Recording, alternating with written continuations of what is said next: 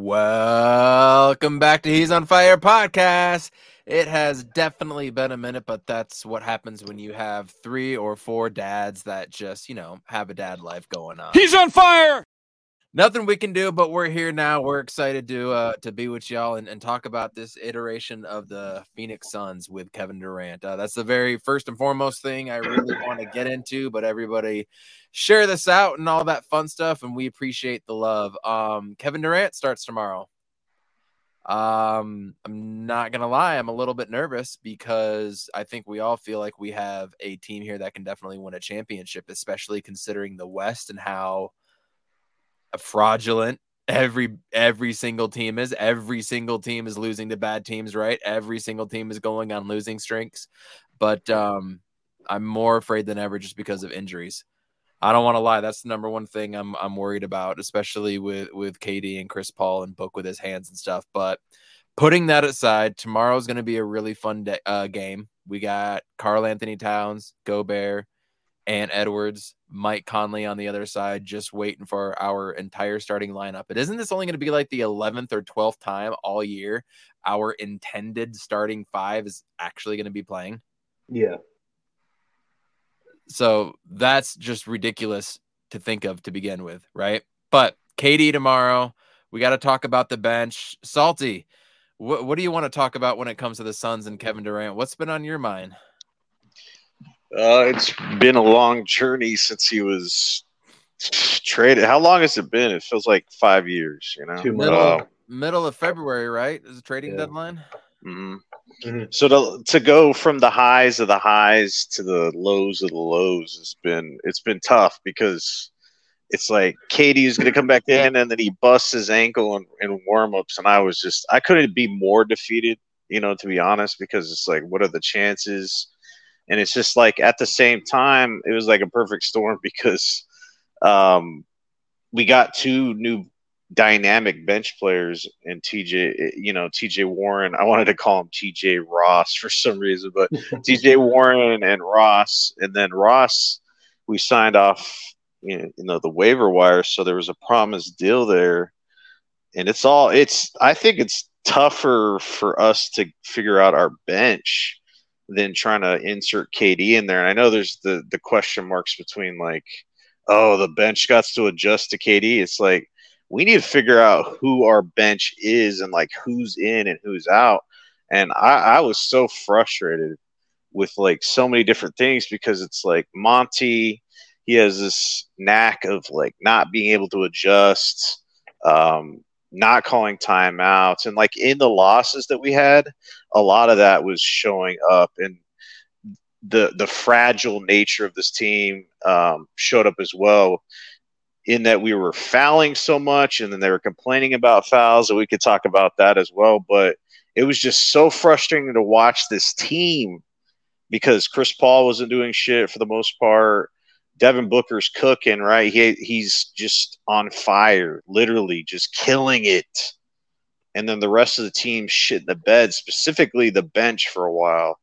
And Ish Wainwright, I have a bone to pick with him because I respect the hustle and the fact that he was a tight end in college and then now he's in the NBA and shit. But the fact that Monty was playing Ish Wainwright over TJ Warren is like comical. It's like not comical. It is negligence. Let's just put it that way, because in no universe in our realm of living is Ish Wainwright better than TJ Warren. I don't care. You can say whatever you want about the defensive end and all this and whatever, but TJ Warren is buckets. He gets buckets, bro. Like in the bubble, he before he got injured and all this other stuff, he was killing it, man. What was that guy averaging, like 44 or some shit? Like he was going off, and this guy is like dynamic from that end to a point where I don't know. It was just negligence from that point. Ish is like taking final shots, and it's like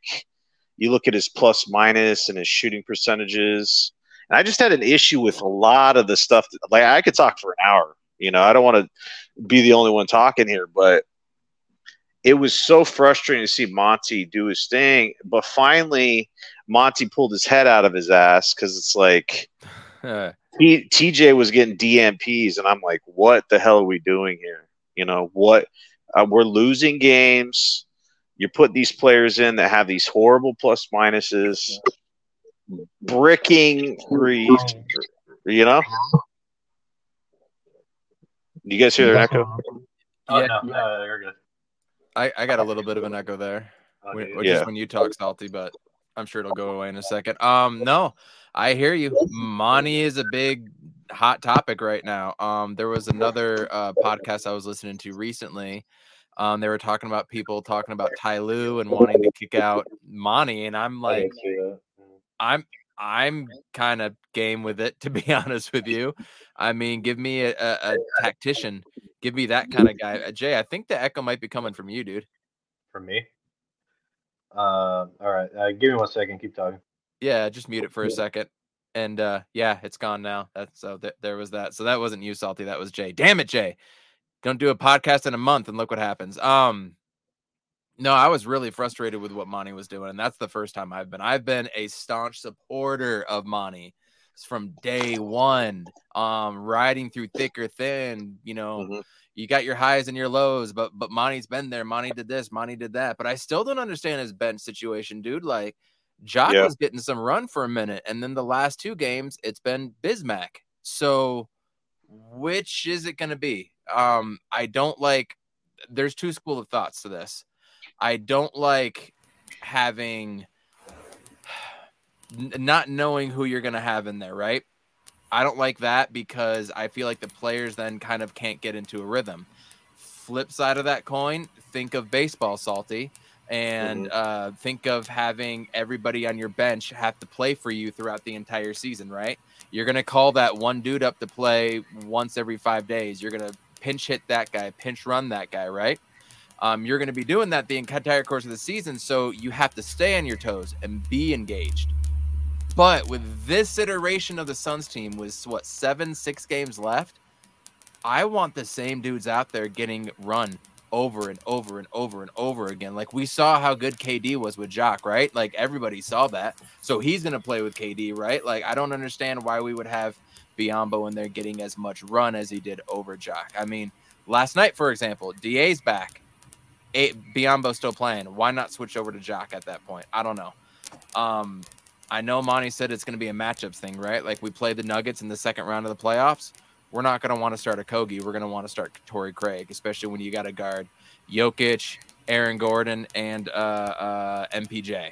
You're not going to want Josh Okogie out there, right? That's not going to be a thing. So I get that to a point, but where I think this Suns team needs is to develop the same players over and over. What's the word? Like chemistry. You know. Do I sound it right now? It sounds like it's like popping or crackling. It's like popping and crackling and stuff. Yeah, it's really loud now. Is it? No, but what you were saying? Can you hear me? Yes. Yeah. So that's really a big issue with me, Evan. Honestly, like with our coach. Imagine being a player, right? When you play basketball and then not knowing if you're going to play, or like one time you'll get a bunch of play. The next time you could get a DMP for like 3 days.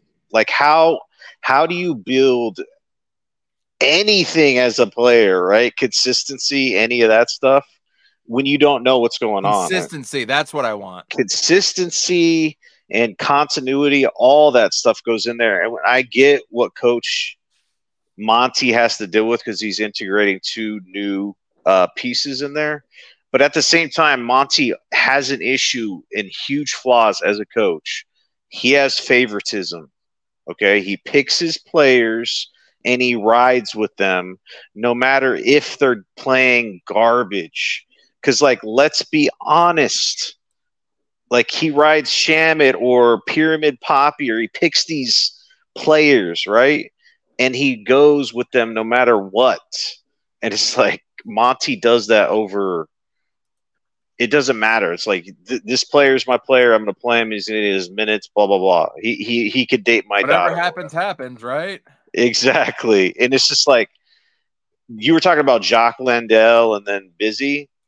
It's the same thing with that because it's like Jock has a really good stretch, and then it's like busy time, and it's like who are you picking and how are you doing it?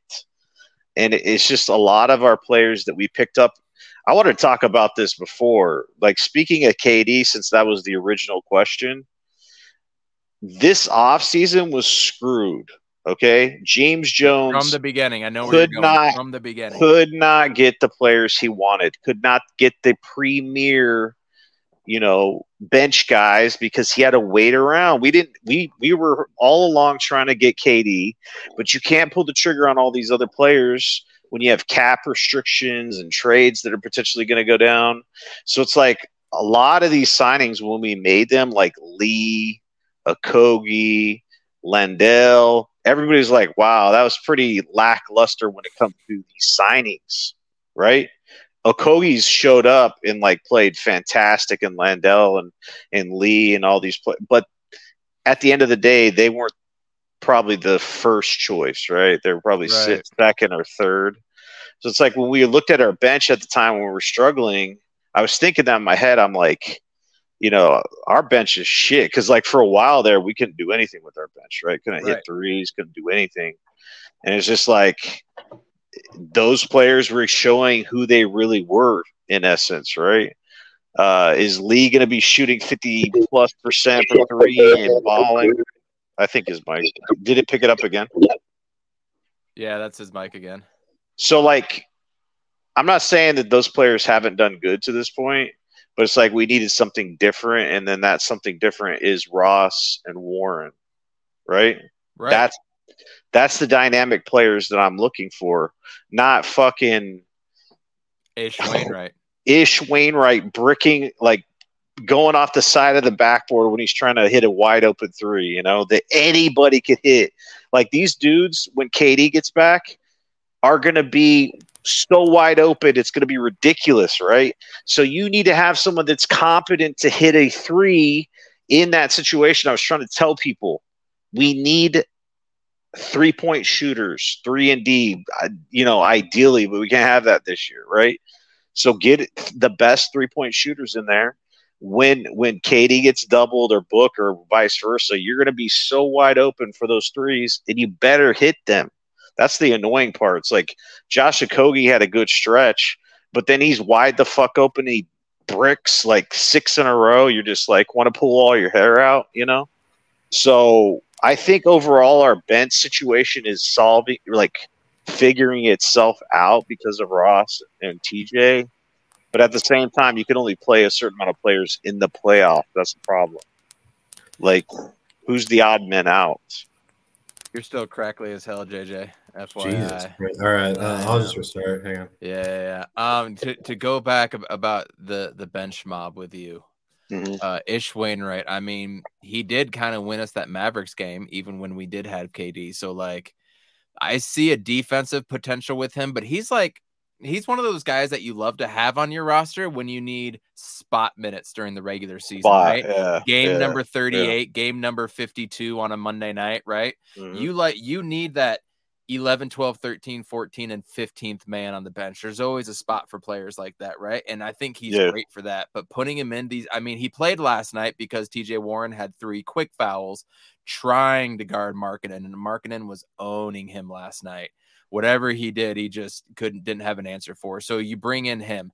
I get that part of it. And then he did hit a couple threes, and then just kind of makes you think, and you're like, shit, is this the guy that's going to be hot now? Because Terrence Ross was like 1 for 7. And then cold, ice cold. Yep. And then hits 3 or 4 in the fourth quarter, and we balloon up to a 11, 12, 13-point lead, right? So it's like he's almost trying to ride the hot hand, like you kind of do in soccer. Well, when you have a goal scorer.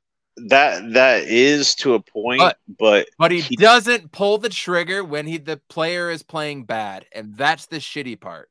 Yeah, he's like setting his. I don't know. He has certain ideas of what he wants, like time wise for rotations, and he sticks with that, or he has done that. And it's just like you were saying, like ride the hot hand. I don't think he does that enough, to be honest. I think there's momentum times in games where whatever lineup is on the court. They're getting it done. They have momentum, and then boom, Monty's like, sub everybody in like it's hockey, full 5 rotation, and then it's all of a sudden we get, all of our momentum goes down the toilet. The other team makes a run. So. Yeah. Exactly. He doesn't call the timeouts like we want him to. Like, I get it. Like, you want to save your timeouts as long as you can. But, man, some of those can just be run stoppers. I mean, how many times have the Suns been down 19 in a game, right? Fact. And all of a sudden we pull it to 15. We get two baskets. Boop, immediate Other timeout. teams like timeout. Yep. And then they come back on a 6-0 run, and it's back up to 21. Right. Yeah. Timeouts can be run stoppers. I mean, I guess in a way that's why we got KD for the ultimate run stopper, right? Yeah. And then I heard other chatter about people are wanting TJ Warren as our starter, as our 5th starter. I am so wholeheartedly against that. Holy shit. You saw just him trying to guard Markkanen last night. Like, we can't afford that, in my opinion. We can't afford for him to go down with 3 quick fouls in the first few minutes. We can't afford him giving up a whole bunch of defensive stuff as a starter. Also, I really think this team specifically needs more scoring off of the bench, maybe more than ever before, right? Especially with Chris Paul's decline. Like, having 2 dudes that can light it up, and TJ Ross and TJ did it again. TJ Ross, 2 guys and TJ Ross. You've got those 2 guys coming off the bench. You need flamethrower bucket getters, man. Big shot makers, big shot takers. And in my opinion, that's what you need coming off the bench. And as Voida put it, he always said, you need a fuck shit up guy. You need a Torrey Craig or a Josh Okogie to start, right? So you would be comfortable with Okogie? I'm not comfortable with either. It's just Craig or Okogie, but I think you need to keep that cohesiveness, and you need to have scorers coming off the bench. It's just, I think I don't know. I think you could pretty much throw anybody in there with Booker and KD drawing as much attention as they will, and then kind of CP3 doing his thing, and DA's in the middle, like that 5th person. I mean, in essence, they're just going to be sitting there waiting for a 3-point shot. I don't know what else he's going to be doing. I mean, he's not going to be doing pick and rolls with CP3, So yeah, I mean, I get that, but I love that idea of just having a guy that can go out and just focus on defending somebody, as opposed to TJ Warren getting used and abused and having to sub somebody in at the 7, 8, 9 minute mark. He was grabbing some boards and for sure. For his standards, I think he was trying a lot more on defense. At least I noticed that in this last game. As far as like Ross goes, he's like 0 defense. You know what I'm saying? Like, if you're looking at like deficiencies on defense, he'd be like the number 1 dude. So I really think it's fine keeping him on the bench, but I just want them to eat up all the minutes for Craig. And who else is left there? Anybody else? Lee?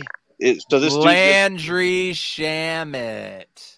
Oh, the MVP. What do you guys think of him? So I'll go. How do I sound? Yeah. Real quick. You sound good. Good enough. Okay. Yeah. Cool. Good shit. So, my thing right now going into the playoffs and stuff, Monty said, and I quote, "I want to maximize offense as much as possible." So if we're treading towards that way, Okogie is not the guy that you put in there. His offense has dropped the last 5 games drastically. I would add. I mean, let's say in that Dallas game, we started Landry Shamet instead. The defense drops a little bit, but Shamet's still a pretty good defender. But you don't think Shamet hits at least 2 out of those 8, like in the corner? He would have. Yeah. So, like, we win that game comfortably, and it wouldn't have, came down to like a Luka missed bunny, which is hilarious. But so I'm totally in favor of rolling with Landry Shamet to start. Like going into the playoffs. When it comes to the bench, this is where I get kind of annoyed with Monty. He is so intricate and too into his head about making lineups absolutely perfect. And with this bench unit, like, it took everybody to get injured for him to play everybody. And like, I know all year we haven't had like a full roster. That's not what I'm talking about. For majority of the year, our bench has been pretty much there.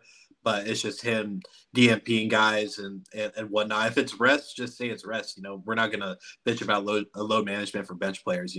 If Jacques is dealing with something, like let us know so we're not like killing Biz and like Monty, him catching strays and shit if it's not deserved. Yeah. But going into the bench, yeah, you got to have that fuck shit up guy. And I love what Ross and TJ Warren have been doing. It sucks that it took just like KD and Aiden to get injured for a few games to see Warren and Ross cook together, because in the last 3 games, our bench has just gone off, and they're not the reason why we lost, those couple of losing streaks.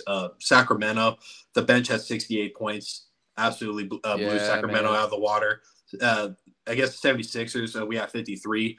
The only reason why we won that game, of course, Book and the starters were cooking, but we won the non-Embiid minutes, and Maxey couldn't keep it down, and Tobias Harris couldn't either. And then against the Jazz, I know that they're basically sitting everybody important, but that was still 57 points off the bench.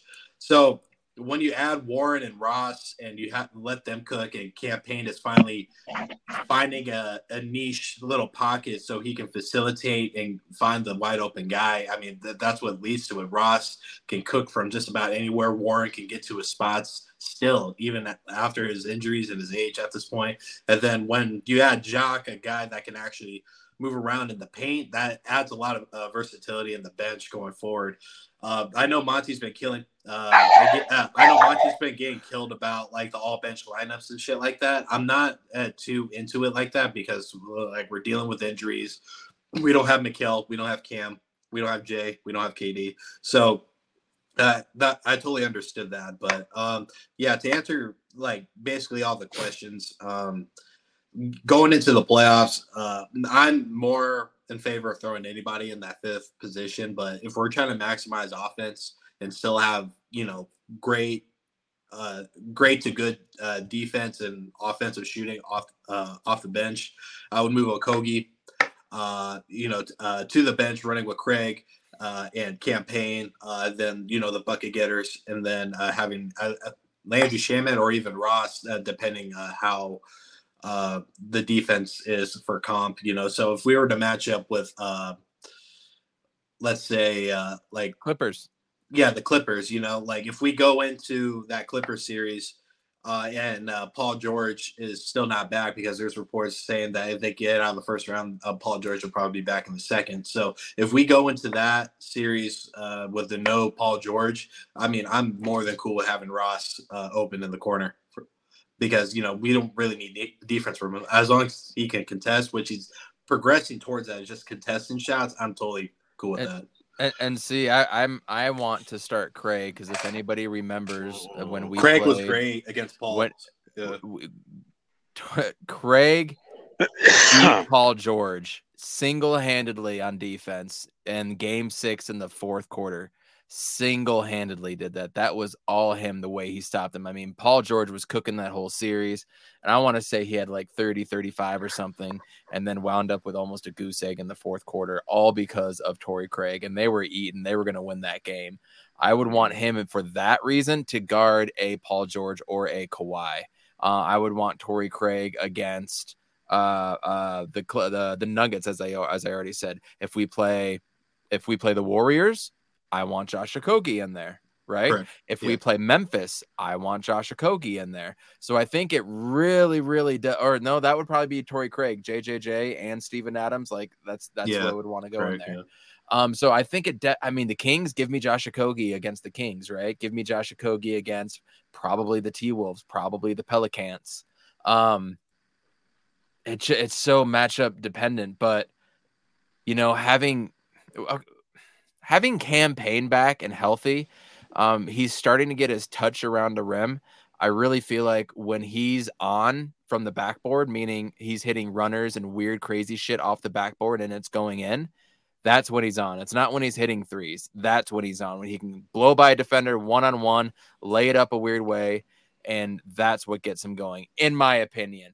but having him being able to take off so many minutes from Chris Paul has been vital. We've all seen Chris Paul starts the fourth quarter and the second quarter. That has not happened in the last 4 or 5 games because Campaign's been there, and he's been getting dudes open shots. I see that he's getting guys in places, and he's keeping defenses honest. So I almost, if you take away TJ Warren or Ross from the second unit, that's going to leave more for Campaign and more shots for Craig or Okogie. Like, I don't like that. I want more shooters around Campaign because we know what Book and KD and I'm not going to say Chris Paul yet. We know what Book and KD can do, right? We know what AD or DA can supposedly do sometimes. And then if you have a guy like Okogie or Craig that can go 1 for 3, I am happy with that as a stat line going from 3. So I want a more traditional lineup with Campaign facilitating to actual shooters. Or maybe that's Landry Shamet. I mean, we did see Terrence Ross do absolute trash in the first half. Monty Williams, to his benefit, brought in Damian Lee. I think it was just for the last 2.5 minutes of like the third quarter or something like that. Huge. Goes and makes the 3. Yeah. Goes and makes the 3, right? So I just like the fact that Campaign has more shooters, which makes our second unit more deadly. But Salty, KD is going to start in the second quarter and the fourth quarter. It ain't going to be Chris and it ain't going to be Book. Doesn't matter who the hell we have because we got KD starting with a second unit. Like, that's something we need to talk about too. There's a lot into this. Yeah, it's multifaceted, for real. It's an onion. It's tough, but I'm not a big Torrey Craig fan, so I don't know. I think he had his moments shining. That one year we brought him back. He's just been very inconsistent, especially from the offensive end, and he makes stupid turnovers a lot. He's pretty mid. Yeah, very not a big. I'd be cool if Torrey Craig just wasn't even in the playoff lineup, to be honest, but Okogie for sure. Like I heard what you're saying, and definitely with KD, and them trying to space out the minutes between, not having a period of Booker being on without KD or vice versa. So where they're kind of just filling in. It's smart. So you have KD. He's going to draw the double teams, and then what kind of offense is going to be run? Who's going to be out there? When you talk about Campaign, he was on Burns and Gambo today, and I thought his interview was it was nice, to be honest. Like, I liked his answers. They're kind of like going around just saying, hey, Campaign, you play out of fucking control sometimes. Like, are you working on that? Or like, you're a high energy guy.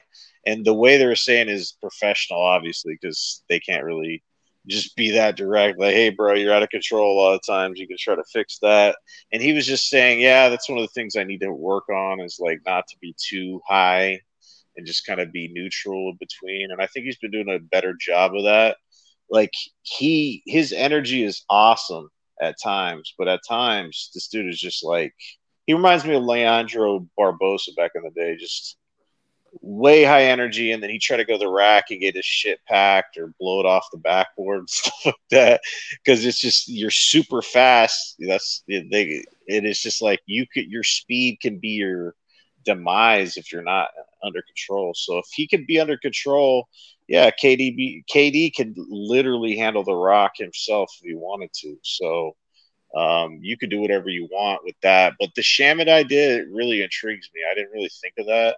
Because people are like, oh, Shamet's garbage and this and that. But it's like, the dude can slap threes. And if you're that wide open, literally, it's just, he plays D. That's the important thing, because it's not like, hey, I'm putting TJ Warren in there and we're sacrificing all defense. It's like, well, if we have Shamet in there, you have defense, you still have some defense, and he can hit threes. Like, literally, whoever the person is that's going to be in that starting lineup is going to have so many open threes.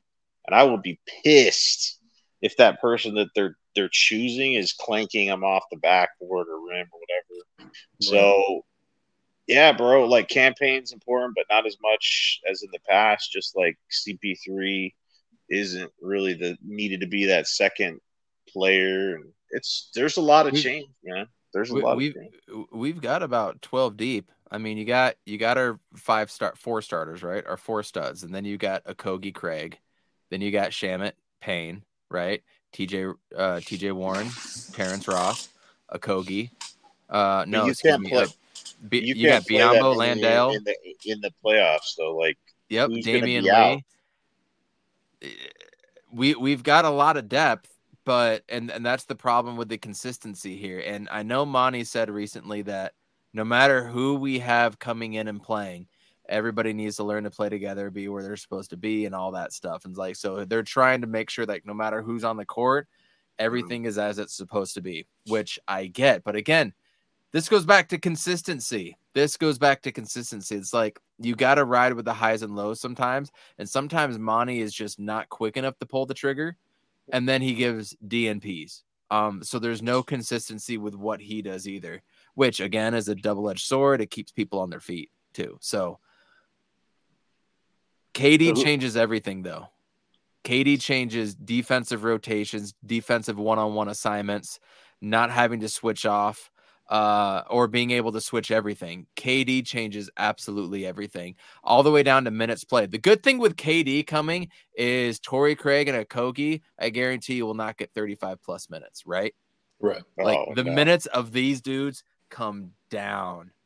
So your rotations, I personally, if I was the coach, I would have quick fucking rotations. If you're going to go 12 or 13 deep and you trust those guys, like let's max it then. Let's do quick 4 or 5 minute rotations, sub in Terrence Ross, quick sub in Damian Lee, go back and book for the final 8-minute stretch or whatever, right? Like that's what I would do. What do you guys think of quick rotations, but still playing like even 11, 12 guys? Yeah, 100%. I was listening to a podcast today, and I'm sort of spacing on one of the numbers, but when KD was in the lineup for those 3 games, again, small sample size, we were outscoring the opposing team 22 points per 100 possessions, which is really good. And then on the defensive end, we were 11 points better as well. So KD for sure changes everything. So going into the playoffs, let's say we do match up with the Nuggets in the second round. Craig, former Nugget, he knows the system. They really haven't changed much there. He knows how to pick up MPJ. He knows how to contest on Jokic. Yeah, we haven't really dealt with KCP and Bruce Brown in this particular system. Devin Booker knows all about KCP dropping 46 in game 6 against the Lakers. KCP ain't shit. Exactly. So, that's who's going to guard Booker, by the way. It's either him or Aaron Gordon, but now you got to have Aaron Gordon guarding KD. Good luck. Right. Yeah. So the quick rotations, like there was a 9-day difference when Craig finally went back to the bench. And like he was just playing off the bench. There was an extra pep in his step. He was playing better. He was snatching boards. His defense was a lot better. So I think the bench for him when everybody else is healthy is great. We need the rebounding off the bench, and then with Okogie too. I mean, like Crash Bandicoot. Like if you just need 5 minutes from him, you just let him go.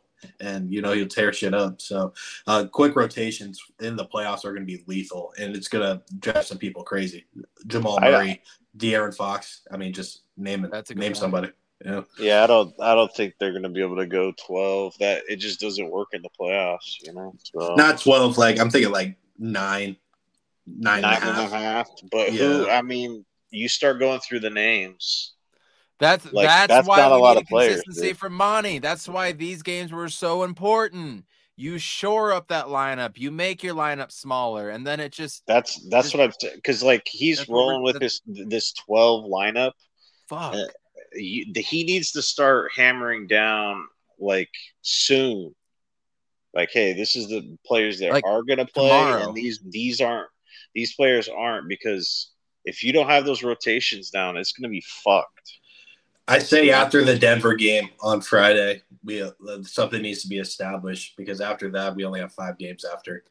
I mean, is KD going to have a ramp-up period? Is he going to be on a minutes restriction? Like one would assume, right? Mm-hmm. For sure. I think so. I mean, so that's another, 2 or 3 games lost of an actual rotation. And then how much do you want to show? The good thing is, and what Book said right when we got KD, like around the All-Star break, he said, other teams are trying to figure it out. They want to see it, and was like, shit, we're trying to figure it out too. So maybe we can use that as our advantage. Like, teams aren't going to know how to attack it, right? mm-hmm. We just got to learn how to play defense. I just, like, if you go through our starting lineup, you have CP3, Book, Okogie, KD, Ayton, right? And then first man off the bench is what? Campaign? Campaign for Chris Paul, you'd imagine. Chris Paul, right? So that leaves you that you're at 6. Terrence Ross would be. So you have 3 more TJ players. Warren's next. TJ Warren, Terrence Ross, and you have 1 more player left, and you need a backup big, which would be. Is it going to be? Yeah, and then you cut it off. Then you cut it off right there. Boom. That's 9. That's the weird thing. I'm very intrigued about more small ball lineups. What we saw against the Mavericks, I'm very, very intrigued now of a small ball lineup with Craig as your 5, right, and KD at the 4. Right, I'm Book at the point, Terrence Ross, TJ Warren. Ooh, I want to see things like that too. So Monty's got a lot on his plate right now, man. A bunch. It's going to be frustrating in the playoffs because I think we're going to go through growing pains in the playoffs.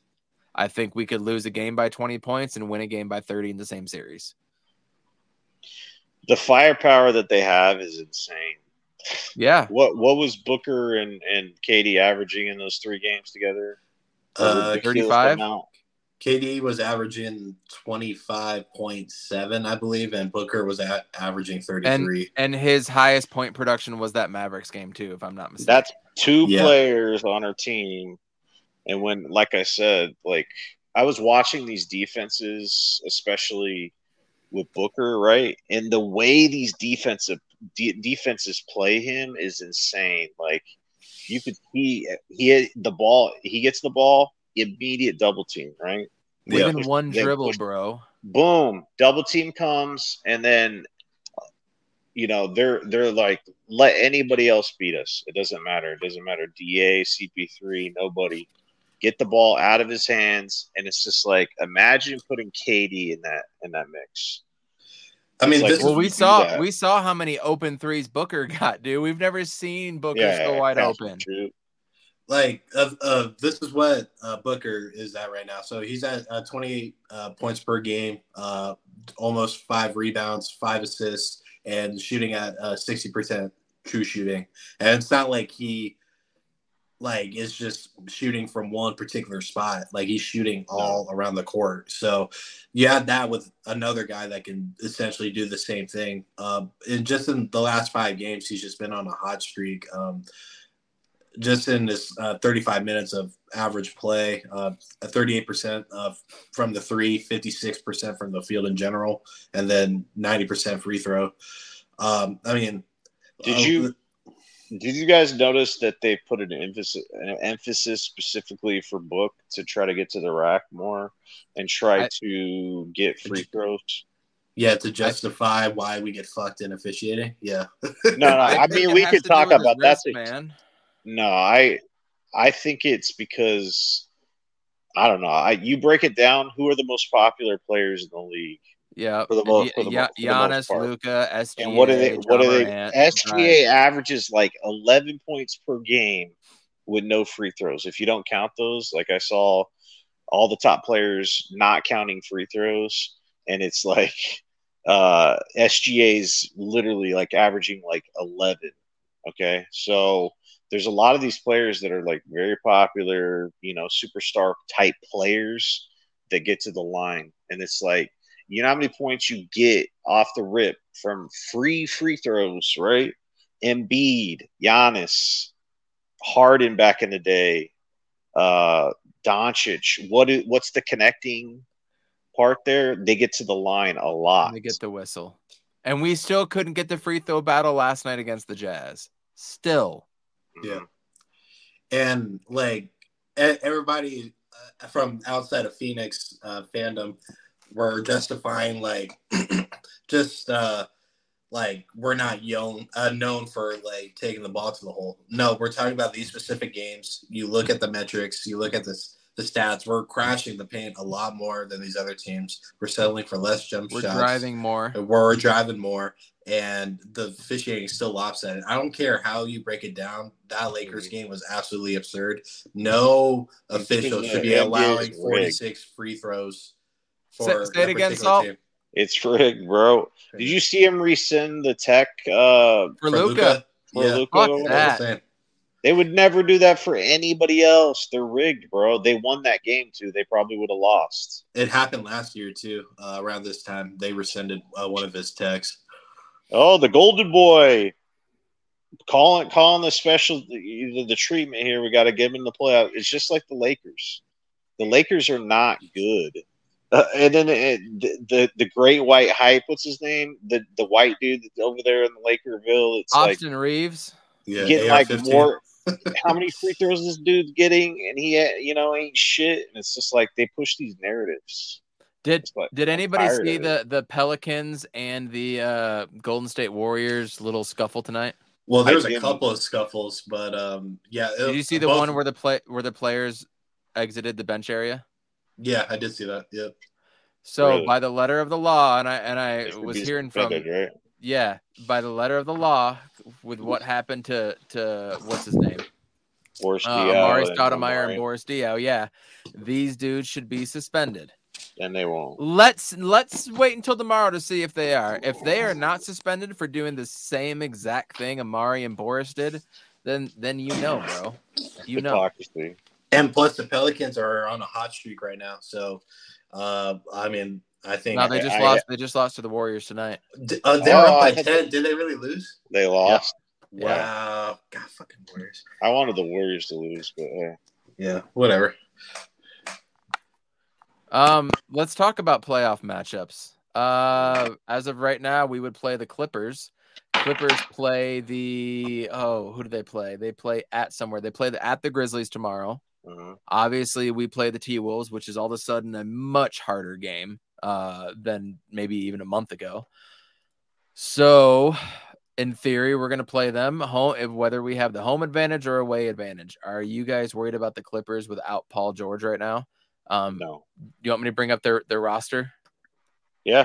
I'm just not with a healthy team. I'm not worried about them, but their starters are Russell Westbrook, Eric Gordon, who lights us up, should have been Phoenix Sun, obviously Kawhi, Batum, and Zubats.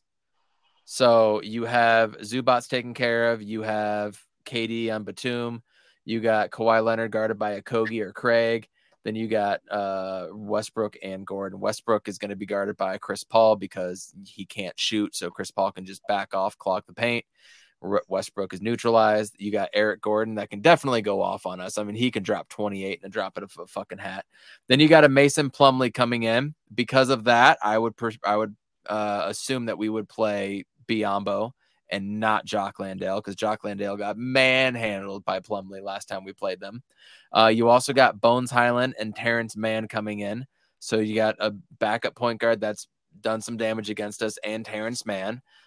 So there's your Craig Okogie matchup right there. Whoever's coming in, they'll play one of those guys. And then you got Campaign, Terrence Ross, and obviously Landry Shamet. And I think you have a full backup 10, in my opinion there. But I'm not overall worried about them if we have KD, right? Like, I'm really not. I'm not worried. I mean, then we would play Denver. I'm not worried about Denver in the second round. There's nobody in the Western Conference I'm afraid of. Who's playing well right now and who's hot? Do you guys know? Well, Pelicans we're on a 5-game win streak. The Wolves are playing good. Yeah, the Wolves got some traction, and now Cat's back, and they had that big win against Golden State the other night. But besides those two, I mean, Denver's fallen. Give me any Rudy Gobert matchup any day of the week, right? Yeah. I'll take that any day of the week. And then you got the Grizzlies at 9-1. But holy shit, they have gone through a lot of turmoil. They could potentially play the Warriors in the first round. Warriors are going to rock them. You think the Warriors would beat them? I think the think Grizzlies so. are pretty scary, dude. Honestly, like they're clapping a lot of the teams they're playing right now. You know, Nothing that I've seen from the Warriors this year gives me promise that they'll make it past the second round. No. Yeah. But I think if they were to play the Grizzlies in the first round, they would win. I mean, with that said, honestly, a damn good matchup would be Memphis versus New Orleans if Zion was back, right? But Zion ain't going to be ready. I mean, playoff shape or playoff mode, right? Mm-hmm. I mean, but again, none of these teams are peaking at the right time. If we can get on a run here and start peaking at the right time, I mean, you see it in the NCAA tournament. You see it in the NFL playoffs all the time. Like, you get hot, you can roll. You can definitely roll. And I mean, that was the Warriors last year. They got right at the right time. You know, late February, early March. They got the ball rolling. Yeah. And look what happened. Yeah. Yeah. Confidence is a motherfucker. Too, so y'all don't like you don't think you see KD going for 46 and you're Terrence Ross and you got wide open threes every time down. You're not going to have a shitload of confidence, right? TJ Warren is now going to definitely be able to play one-on-one whenever he wants. Like, there is so much confidence there when you play with KD. I just don't see another team that's rolling right now. And if we can be that team, all of a sudden we're going straight to the finals again. Denver, they've killed it all year. They're only 51-24. Hell, that was good enough for a 6-7 seed. What, 7-8 years ago? And 10 years ago, the 2013 Suns had like 50 wins or close to 50 wins, and we still couldn't make the fucking playoffs. Like, they're not. Did you see that the Denver's defensive rating? I don't know what it is, but apparently, a team with that defensive rating doesn't usually go to the finals. Like, dude, who's Jokic stopping? Who's MPJ stopping? Come on. No, that's exactly the point. It's just like I think the Nuggets are this year's last year's Suns. Okay, if that makes sense, like fraudulent. Yeah. And then you remember when Utah was like the number 1 seed, and then they, you know, they did what they did. So I think Nuggets are definitely one of those teams this year. I'd actually can y'all name 3 bench players for them? For the Nuggets? Fuck, no. Fuck.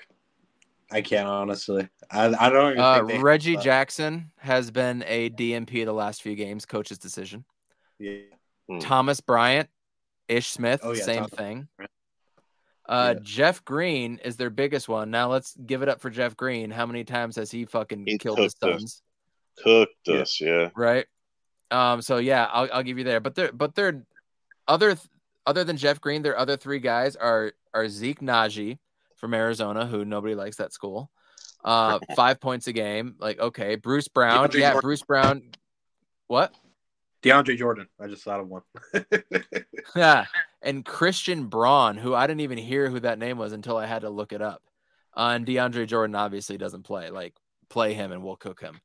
There is nothing about this team that scares me. That's not to say Jamal Murray doesn't turn into fucking Michael Jordan, obviously, every time we play them. So him going off for 50+ a game is a potential. That scares me.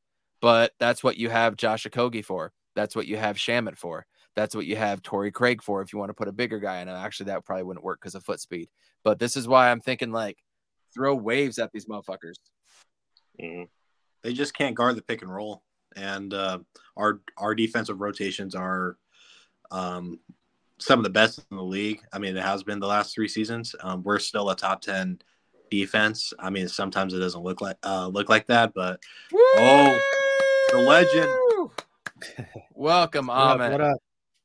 What's up, guys? Sorry, had some things running late on my end. How's it going? Good. How about you? We're rocking and rolling, man. We are currently talking Phoenix Suns playoff matchups and how there's nobody that we are really afraid of, but we're currently discussing the Nuggets. So, Jay, finish your thought, please. Just my main point is that they can't guard the pick and roll. I mean, MPJ and Yoke have gotten a little better at it throughout the years, but MPJ ain't gotten good at any defense. What are you talking about? The few Nuggets games I have seen this year, he did show a little promise then, but he like that sidestep is like he can't get to it. That could be an injury thing, and he's dealing with. But their defense is really sus. Their offense is pretty pristine, very clean. They swing the ball, they catch you lacking and stuff. But if like Jamal Murray's still not like he still hasn't had like that 30-point game when you're like, wow, and it like he's been available all year. And it probably won't come this year because of the horrific injuries he's had. So right, yeah. So I'm not gonna kill him for that, but their starting five is very clean and how they play. But like where you win is the bench unit, and I think we got them 100%. So there was another thing I wanted to bring up, but I'm spacing. But this Denver team shows a lot of similarities to that Utah team a couple years ago, but obviously a lot better. But a lot of cones on defense. Mm-hmm. Yeah, correct. There's more than one pigeon. There's more than one pigeon on that team you could pick on. Mm-hmm. Yeah. So I'm offensively, yeah, that's the concern because Jokic and Gordon together are a really good pair. You were talking about Murray. It's funny when you think back now and look at the bubble and like how these guys played in the bubble and how a lot of them haven't really shown us much, like TJ Warren, right? Jamal Murray, Anthony Davis, Jay Crowder. Spida until this year. Yeah. Until this year. A lot of guys shot really well, looked really good with nobody around. You know what I mean? So, you could take it for what it is because no even travel, none of that. Yeah, and even if you look at Murray, like as good as he was in the bubble and as good as some of the games he's had, he averages like 20 points a game. That's it. I mean, we're talking about but you missed this part. Remember, he turns into Michael Jordan every time he fucking plays us. In the regular season. We haven't seen it in the playoffs yet. I haven't seen it in the playoffs. And the couple of games that we played against Denver this year, they barely beat us, and that was us hobbling and not having like 2 or 3 players.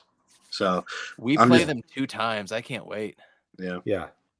With KD, knock on wood. KD, I don't even know if it's going to be smart that second time to run all those dudes out there. Yeah, well, by that point they probably will have locked up the first seed. So I don't think from their perspective, I don't think they would play us. Real. I think they got it locked. No, the first seed. No, Memphis is still 3 games out. Oh, okay. So Memphis has gone on a 9-1 stretch, and Denver's gone on a 5-5 stretch, and they've pulled that from like 9 games to 3. Okay, gotcha. So we could potentially play Memphis in the second round. Yeah, by the second Denver game, not this one on Friday, but the one after, I think we're pretty comfortable with just maybe slagging off a bit. What do you think, Amit? It's been a while, man. How you doing? Yeah, it's been a while, man. I'm good. I'm just thinking now because like when you look on paper against all these teams in the West, we even without KD, because KD seems to fit in with anything. In fact, bringing him in the lineup with no sort of preparation makes the bench players so much better because they're fit right into the role that they're supposed to be in. Torrey Craig doesn't have to extend himself beyond what he does. Same with Okogie, the same with a lot of these dudes.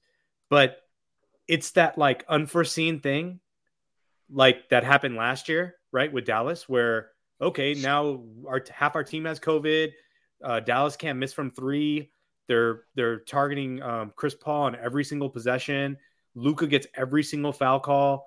So like it would, but that was one that happened over a few games, but it was really that game 7 that like magnified that whole situation. So it would have to be something that we're not in our minds seeing on paper or it like running the scenarios in our head and going something weird could happen. And then all of a sudden, like, yeah, the Suns could lose. But like just looking at the West, I mean, yes, Denver is the most formidable opponent.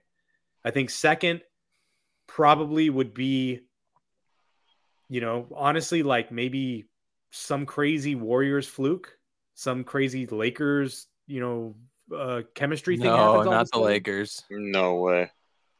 I'd say the Pelicans more than Memphis. Memphis is young. I've never been scared because Memphis has never been tested. Memphis they're doesn't young. know how to close games. Yeah. And like, I mean, when they get down to the wire in the last like 8 minutes in the fourth quarter, and like the score is like a 10 point difference, they usually choke it. But they win games in the third quarter, so that's the thing. And we stay pretty neck to neck with them until like the third quarter usually. So I like our chances against Memphis a lot. who's guarding KD, right? They don't have. I mean, they either Jaren Jackson's going to guard. Yeah, I don't know. Jaren Jackson's the only person, right? Jaren Jackson's got to guard DeAndre Ayton. Well, who's Steven Adams guarding then? Is Steven Adams back? Like, he was injured or something. I think he's out hurt. Hold on, I got a stupid fucking ads playing. Because he hasn't played in a while. Yeah. I mean, you got Xavier Tillman, or Dylan Brooks is the only other dude. Like, good luck with that. So you're telling me you're going to put Xavier Tillman or Desmond Bane on Booker? Desmond Bane. Well, I think Booker would finally get to the line if we're faced with Dylan Brooks. So, well, he's not going to see a double team if KD's on the court. So there's a whole different scenario there. Like, I mean, you guys seen what's happened in the last few games when we've been struggling, where they're just doubling teaming Booker at half court when he's we covered that earlier. We were his first dribble, and they're getting him his first dribble. Yeah. So I mean, great mind thinks alike. I mean, so we know what's going to happen when KD, and we saw it in the 3 games, it unlocked Booker. I mean, what was he averaging? Like 35 points a game in those 36. 3 games? Something like that. And they were easy 35. Could have been more. Should have been more, especially that damn Mavericks game, but I digress. Yeah. Do you guys think that there's a curse or a hex on the Suns when it comes to getting foul calls, or there's a clear... Yeah. Salt, go Salt. I'm counter this, man. So I got to say my piece. Is there a certain slight towards players? I think you can build an argument for that, but to say that like there's some kind of like agenda against the Suns from like a NBA perspective is just weird. I think it's the way our team's structured, the way our team plays, the players that we have on our team. If you look at through the last 3 years, it's been an issue getting to the rack, getting foul calls, or vice versa. It's consistently been an issue. So it's like, how could this continually be the NBA refs' fault? I think it's an easy cop out. I agree with everything that you're saying, except for Devin Booker. Because everybody else, yes, sometimes why are they doing float shots when they should be driving to the rim? Sometimes we take too many threes with the bench players. DeAndre Ayton, in 5 years, this guy has shown no physical aggression, so that's who he is. Chris Paul, he does get some calls with his rip-throughs and stuff, but Devin Booker never gets calls. And what kind of shots does he take typically? He takes more physical shots than what Mikal Bridges takes, and Mikal Bridges is averaging more. He shoots mid-range shots and threes for the most part. This is what I was talking about. No, he draws contact. He draws contact. No, how many times does he drive? Okay, so here's the deal. Because they said this themselves, that they put an emphasis on this, because Campaign had an interview with Burns and Gambo, okay? They said they put an emphasis on trying to get to the line, and you've seen an increase in Booker's free throws.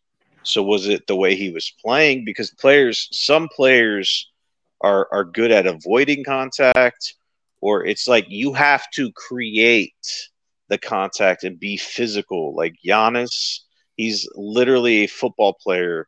He jump steps into running to take his momentum up to get into the lane. It's just like, then people are like, oh, he's barreling everybody over. He's playing physical and getting to the rack. So it's like, well, why is Devin Booker's free throws going up when they're putting an emphasis on trying to get to the line? It's just the way you play. But you're not going to get many free throws from shooting jump shots, which... Go back to that Thunder game. Go back to the end of that Thunder game.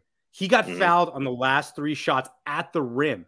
So everything you're saying, he did those things and did not get the call, especially in a critical point in the game where the and Why? one would change the possessions. Because Right? he bitches about everything. It's the way you go about it. Because the rest, it's like Luka does it, but he has a different way of going about it. But wouldn't you say that He Booker's doesn't even probably worse, one though, of man. Come on. Don't even compare those two. no, way. but Booker is always whining about something, and it gets in his head. When he doesn't get a call, then he runs back and fouls the player out of frustration. That I'll agree with. That part for sure, I agree that he does that where he gets petty, and so he tries to do the move that the other player did on the next possession, doesn't get the call, then gets attacked. He did that against, 2 games ago? But comparing him to Luka is crazy because Luka just bitches about everything, dude. He just complains about trust everything. me, from an out. says that they're getting paid. So No, I kind of agree that he was starting to get to the Luka level. I thought he was getting damn close. He just because I mean, it's easy to have this like box of a Suns fan. This is what we see. On an outside perspective, if you have fans talking about Booker, he's viewed in a completely different light than the people that live here in Arizona or like whatever, not even just here in Arizona, but are Suns fans because Suns see him as the saint, which he is. He's a great guy. But like on an outside perspective, there's that meme of him making that face and getting bumped and stuff like that. Like he has a tendency to, like I said, things get under his skin. It's pretty easy to get under his skin, and he gets frustrated, and it just goes sideways. I forgot which game it was, but it was one of the games that we lost. We had a big lead. Sacramento. Booker doesn't get a call. He gets that bullshit going on where he goes and runs and fouls someone. I think we got a tech as well, and it just volcanoed. You can call him Mr. Volcano, dude. I swear. But it's one of the things that he needs to work on. Okay, so you could say that, but so that's exactly what I was describing. That play, I can't remember who the player was that made him. Whoever it was, they made a play on him. He got called for the foul. He went down, literally did the same exact move that guy did not get the call, went down, fouled that guy, complained about it, got a tech. He tried to do the right thing. It didn't work out. I've seen, like, we've all watched Devin Booker. Like, it's not like, yeah, he is a hothead, which is part of the reasons that we love him is because that he is just not afraid of anybody at any time, and he's willing to talk shit to anybody. But at the same time, like, he doesn't get the same respect as like Austin Reeves. Come on, bro. Like there's agendas. So there's two different conversations going on here because you're going from the individual perspective as a player. Devin Booker should be getting superstar calls because that is what he is, but it's a team's problem. Like it's the Phoenix Suns complaining as a team. This is why we're not winning because the NBA has an agenda against us. We don't get free throws and the other teams does. And it's like you build this chart. But it's like, if that's the way it is throughout the last 3 years, then what really is the issue? Is it your players that you have? Is it, the way you're guarding other teams? Because there are offenders of the players on our teams that take stupid fouls that are slapping down, and then we get into foul trouble. And then it's like they build up the fouls, and then the other teams in free throws from the 8-minute mark or whatever, and that discrepancy goes up. So it's there's no way that the NBA has a prerogative to go against the Suns and say, yeah, we're not gonna call fouls against the team. It just doesn't. I don't buy that. Like, what do they gain out of that? NBA. I don't think it's the NBA. I think there's very clear that the referees have something, and specific referees have something against Chris Paul and Devin Booker. I think that's pretty clear. Chris Paul for sure. Yes. Yeah.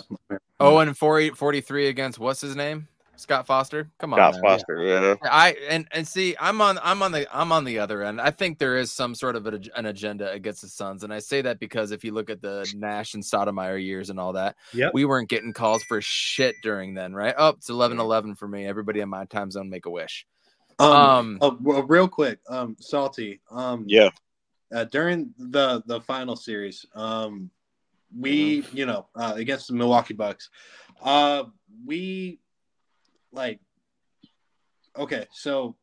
Giannis single-handedly took out Torrey Craig and Dario Saric off straight charges. Drew Holiday at the game-winning defensive possession pulled Booker's hands apart and took the ball. Bobby Portis landing in the shooter's box landing zone multiple times. Don't forget the technical that should have been called on Giannis when Booker got the steal and alley-oop. Yeah, that too. Yeah. We were not complaining at all.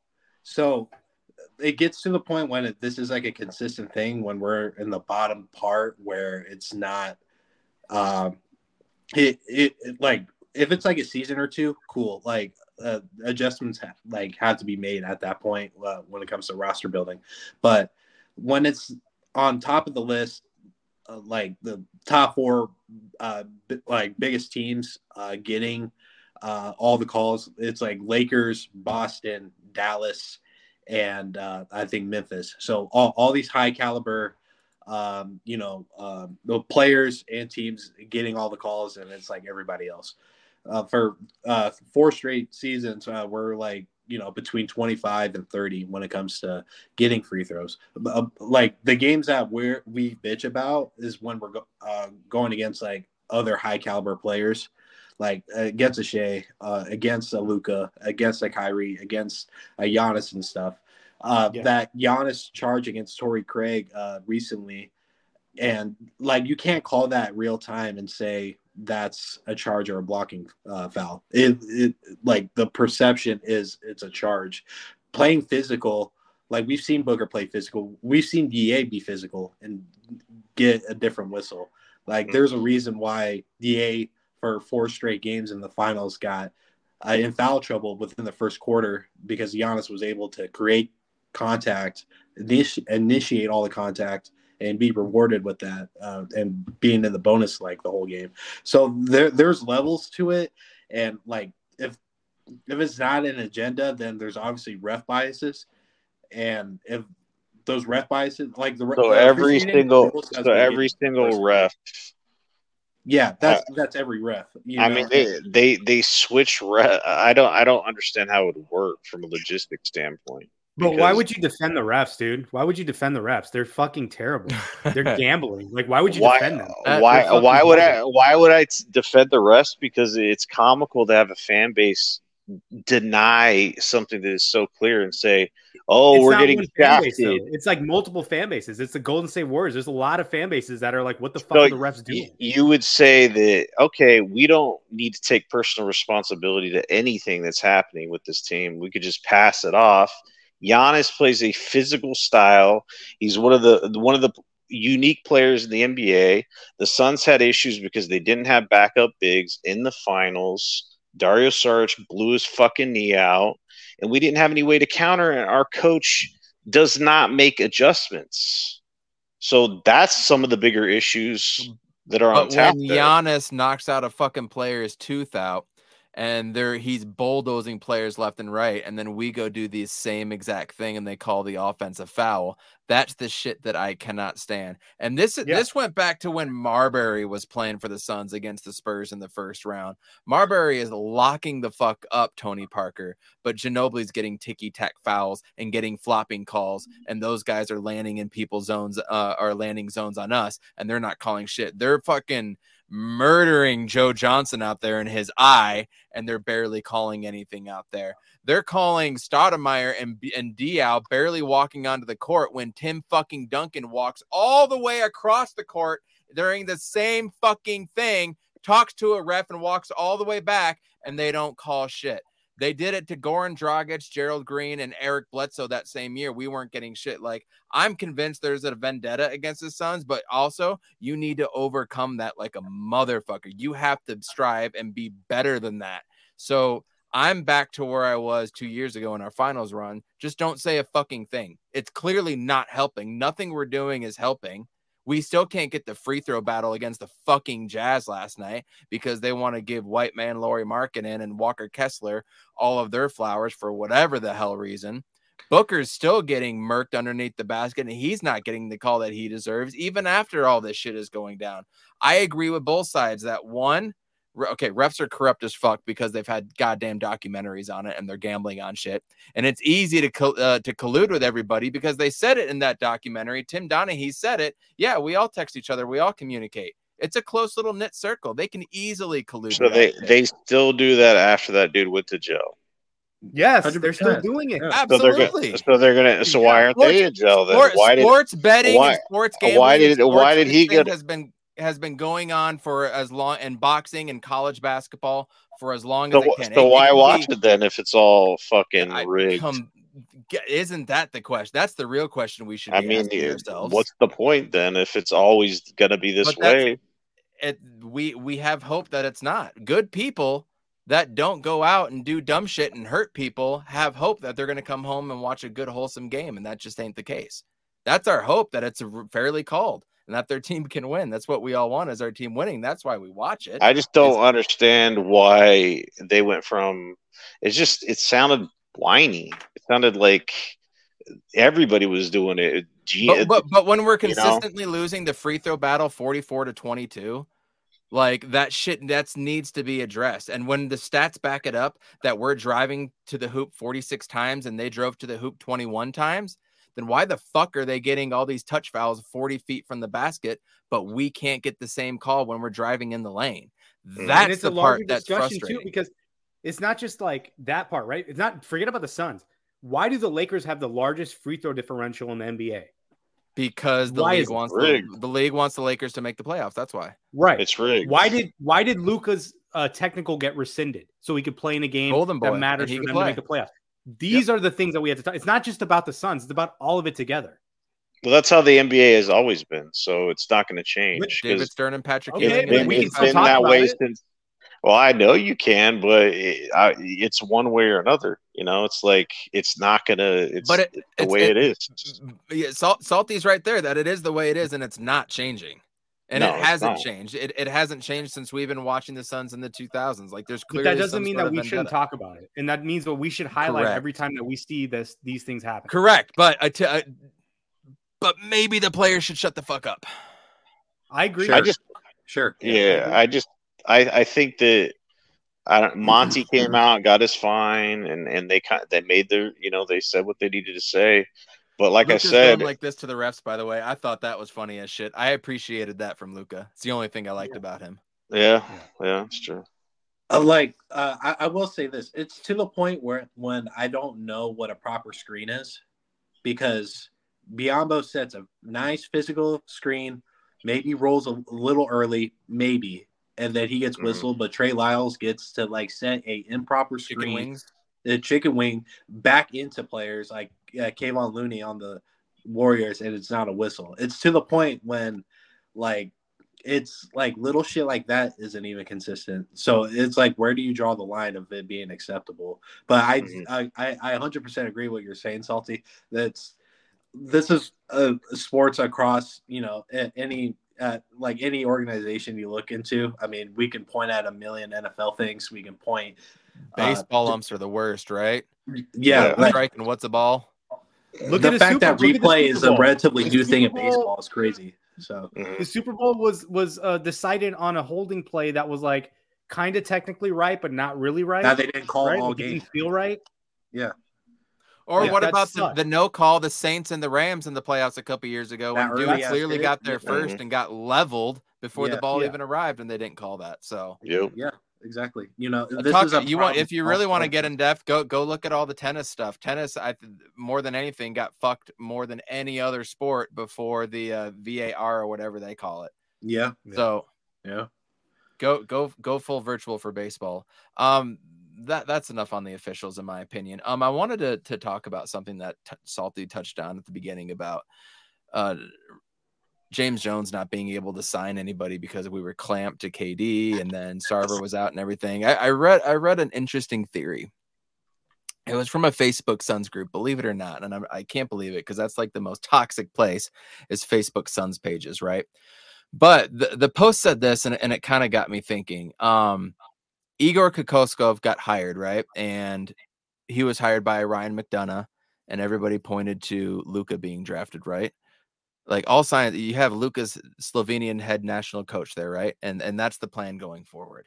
And at the end of, or at the beginning of 2018, and you had the draft in 2018 in April or something like that, Robert Sarver caught wind that the NBA was looking into him for some of the bullshit that he did. And remember, a lot of that stuff happened in the late 2000s, early 2010s.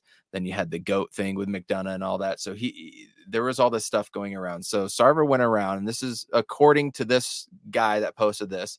This was coming from inside sources that worked inside the Suns building, the people that like left and quit during that time and everything, right? So Sarver caught wind of this, that the NBA was going to begin looking into him, not investigating, but looking in, and he wanted to start changing his approach to everything. He wanted to get in people's favor and people advocate for him again. And so he fired McDonough 8 days before the season. They drafted DeAndre Ayton ahead of time, even though everybody in house wanted Luka. Then they fired McDonough.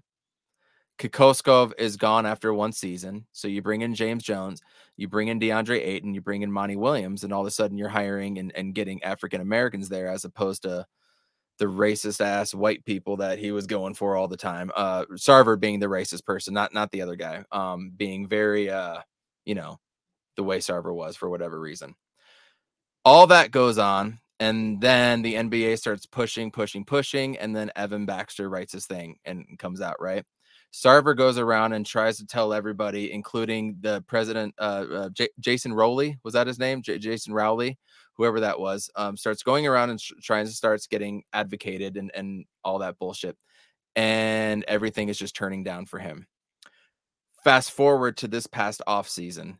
Sarver knew that he was out. Sarver knew he was going to sell. And then he says, yeah, he's going to sell, but he's going to A-OK any trade that comes his way, right? Remember at the beginning of last year, or when we lost to the Mavericks, he came out and was like, I'm going to put money into the Suns. We're going to go over the threshold. We're going to do all that stuff because winning costs money.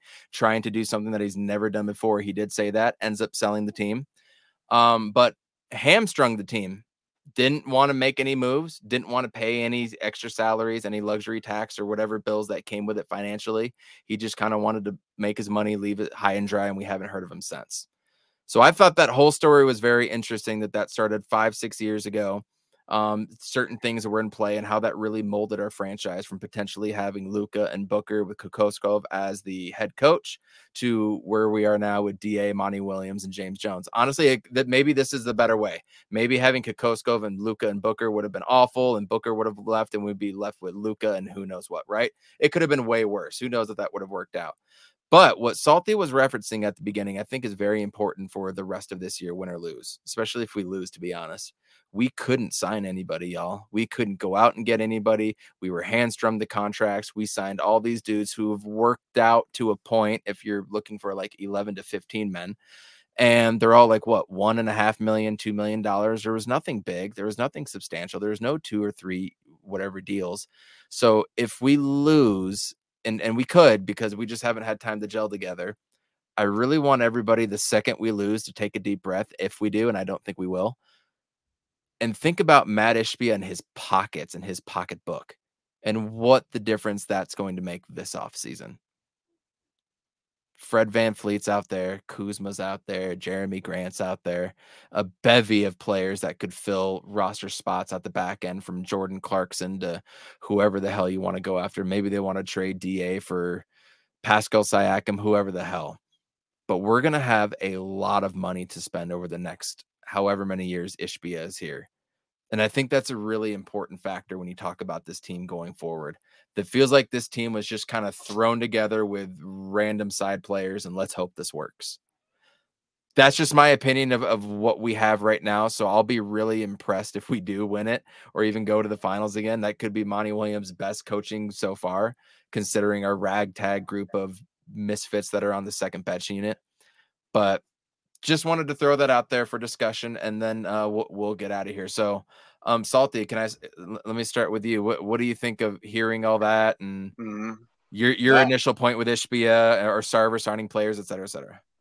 Yeah, I mean, it's easy to forget how it was, but it was tough that during the off season, because you're like, well, how are we going to make a move, And then we had the Crowder situation. That was weird. The way it ended, it was weird. So we were hoping all these things were going to happen, like getting backup point guard fixed and whatever other issues we were running into, like shot creation, like getting to the rack. There's a bunch of different things that we needed to do because it was demoralizing getting off that loss. You know, that game 7 shellacking, even game 6 or whatever, just getting straight embarrassed. So everybody knew that we need to make major changes. But that off season, the KD rumors started, and then it was just or whatever. They were there, and it's just nothing was happening. No moves were being made. They were talking about it. It's like when is it going to happen? And then it didn't happen. And then I remember hearing about the Lee signing, the Okogie signing, and Jock Landale, Landale, and I was like, "What? These are the moves that we made to counter the Luka, shellacking us in the playoffs." We didn't address any of the issues really that we had. So as we were looking at it, and I was just like, "Man, they're trying to get KD or something." It's just. And then the KD rumors came and went, and then these players are playing. KD said they're gonna work it out. He's gonna stay in Brooklyn. Remember that? Yeah. So then I was like, well, we did all this for nothing. We waited around to try to do something for KD, and we got these third-rate players because let's be honest, when we signed all these players, the Suns Nation was just like, wow, that is lackluster as it gets. Like Lee, Okogie coming, he was on the Wolves or whatever, can't really shoot. And people are looking at it. It's just like, these aren't the game-changing moves we needed to make to get us over the hump. But in the long run, it worked out. But like to look back and the fact that one of our starters wasn't even reporting to the team and Crowder and having that, like there's so many issues that hamstrung this team. So like if they don't win the finals this year, it is not even close to being an issue because there's time together as a team that they just really haven't had because of injuries and stuff like that. And then having the players that you really want that now that KD's on the team, it's like, well, how would you build that team to maximize the Booker KD situation? It's like, would it be the same as how you built the team when you didn't have KD in mind on your team? I don't know if that's really the case there. So I think that's the biggest thing to talk about here because before there's buyout markets and stuff like that, and we'd always miss out on these players. It's like go down the list. Even the year that we made the finals, there's a bunch of players that I wanted the Suns to get, but they all signed with Brooklyn because KD was there. It's just like a bunch of those players like just would never sign with the Suns as these buyout players, and then we all of a sudden we get Ross, and that just shows you the power of KD. And I don't think the Suns are going to have any issues. Yeah, Ishbia and his spending and stuff like that. Like this window is 3-4 years, whatever it is, and like I think it's definitely longer. JJ, we're gonna keep going. I know you got to get off, so say your piece. Say your part. It was good to see you again, my friend. Just real quick, for all the Suns fans out there, when we acquired KD, of course, everybody was like, they're a super team now. They have no reason to win it all this year.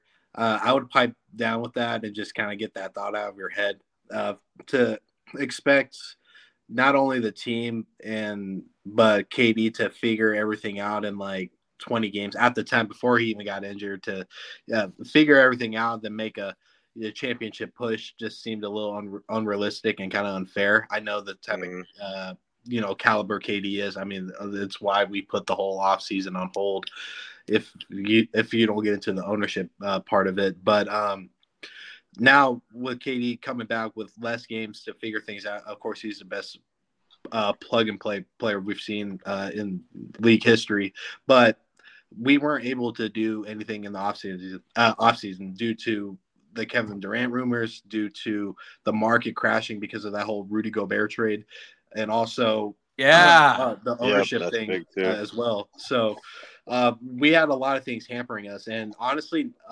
no other team was able to make moves like that anyway. So, like we didn't really lose like a leg in the race and whatnot. It was just very underwhelming considering how we went out in the playoffs the year previous. So, if we win a ring, great. I mean, I'm not going to be complaining about it. The competition to the finals, I'm not too worried about. If we match up with the Bucks, I mean, that's definitely going to be like a slugfest. It's going to be back and forth. If it's the Celtics, I like our chances, honestly, but not trying to think too far ahead. I wouldn't expect a championship this year. What Salty said, we kind of bought ourselves another 2 to 3 year window.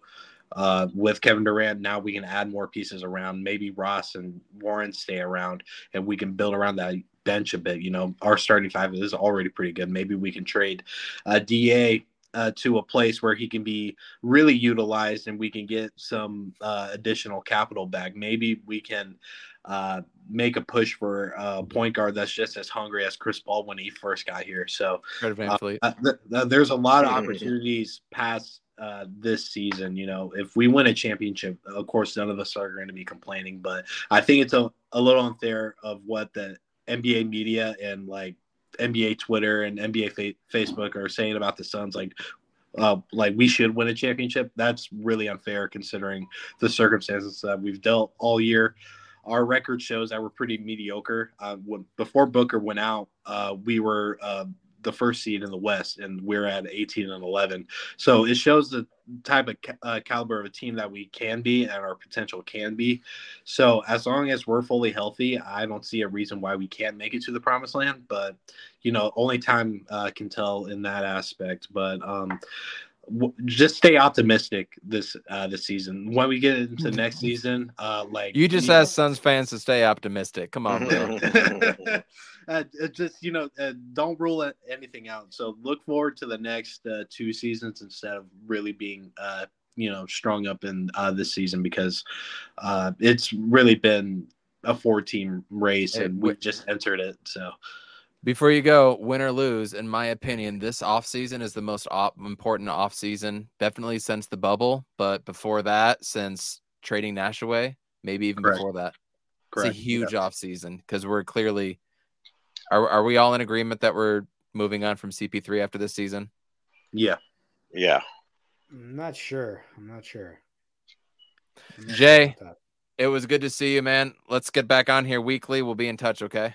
Yeah, sounds good. And thanks for coming on, Salty, and we'll get an After Dark show going soon. Yeah, we got to do that.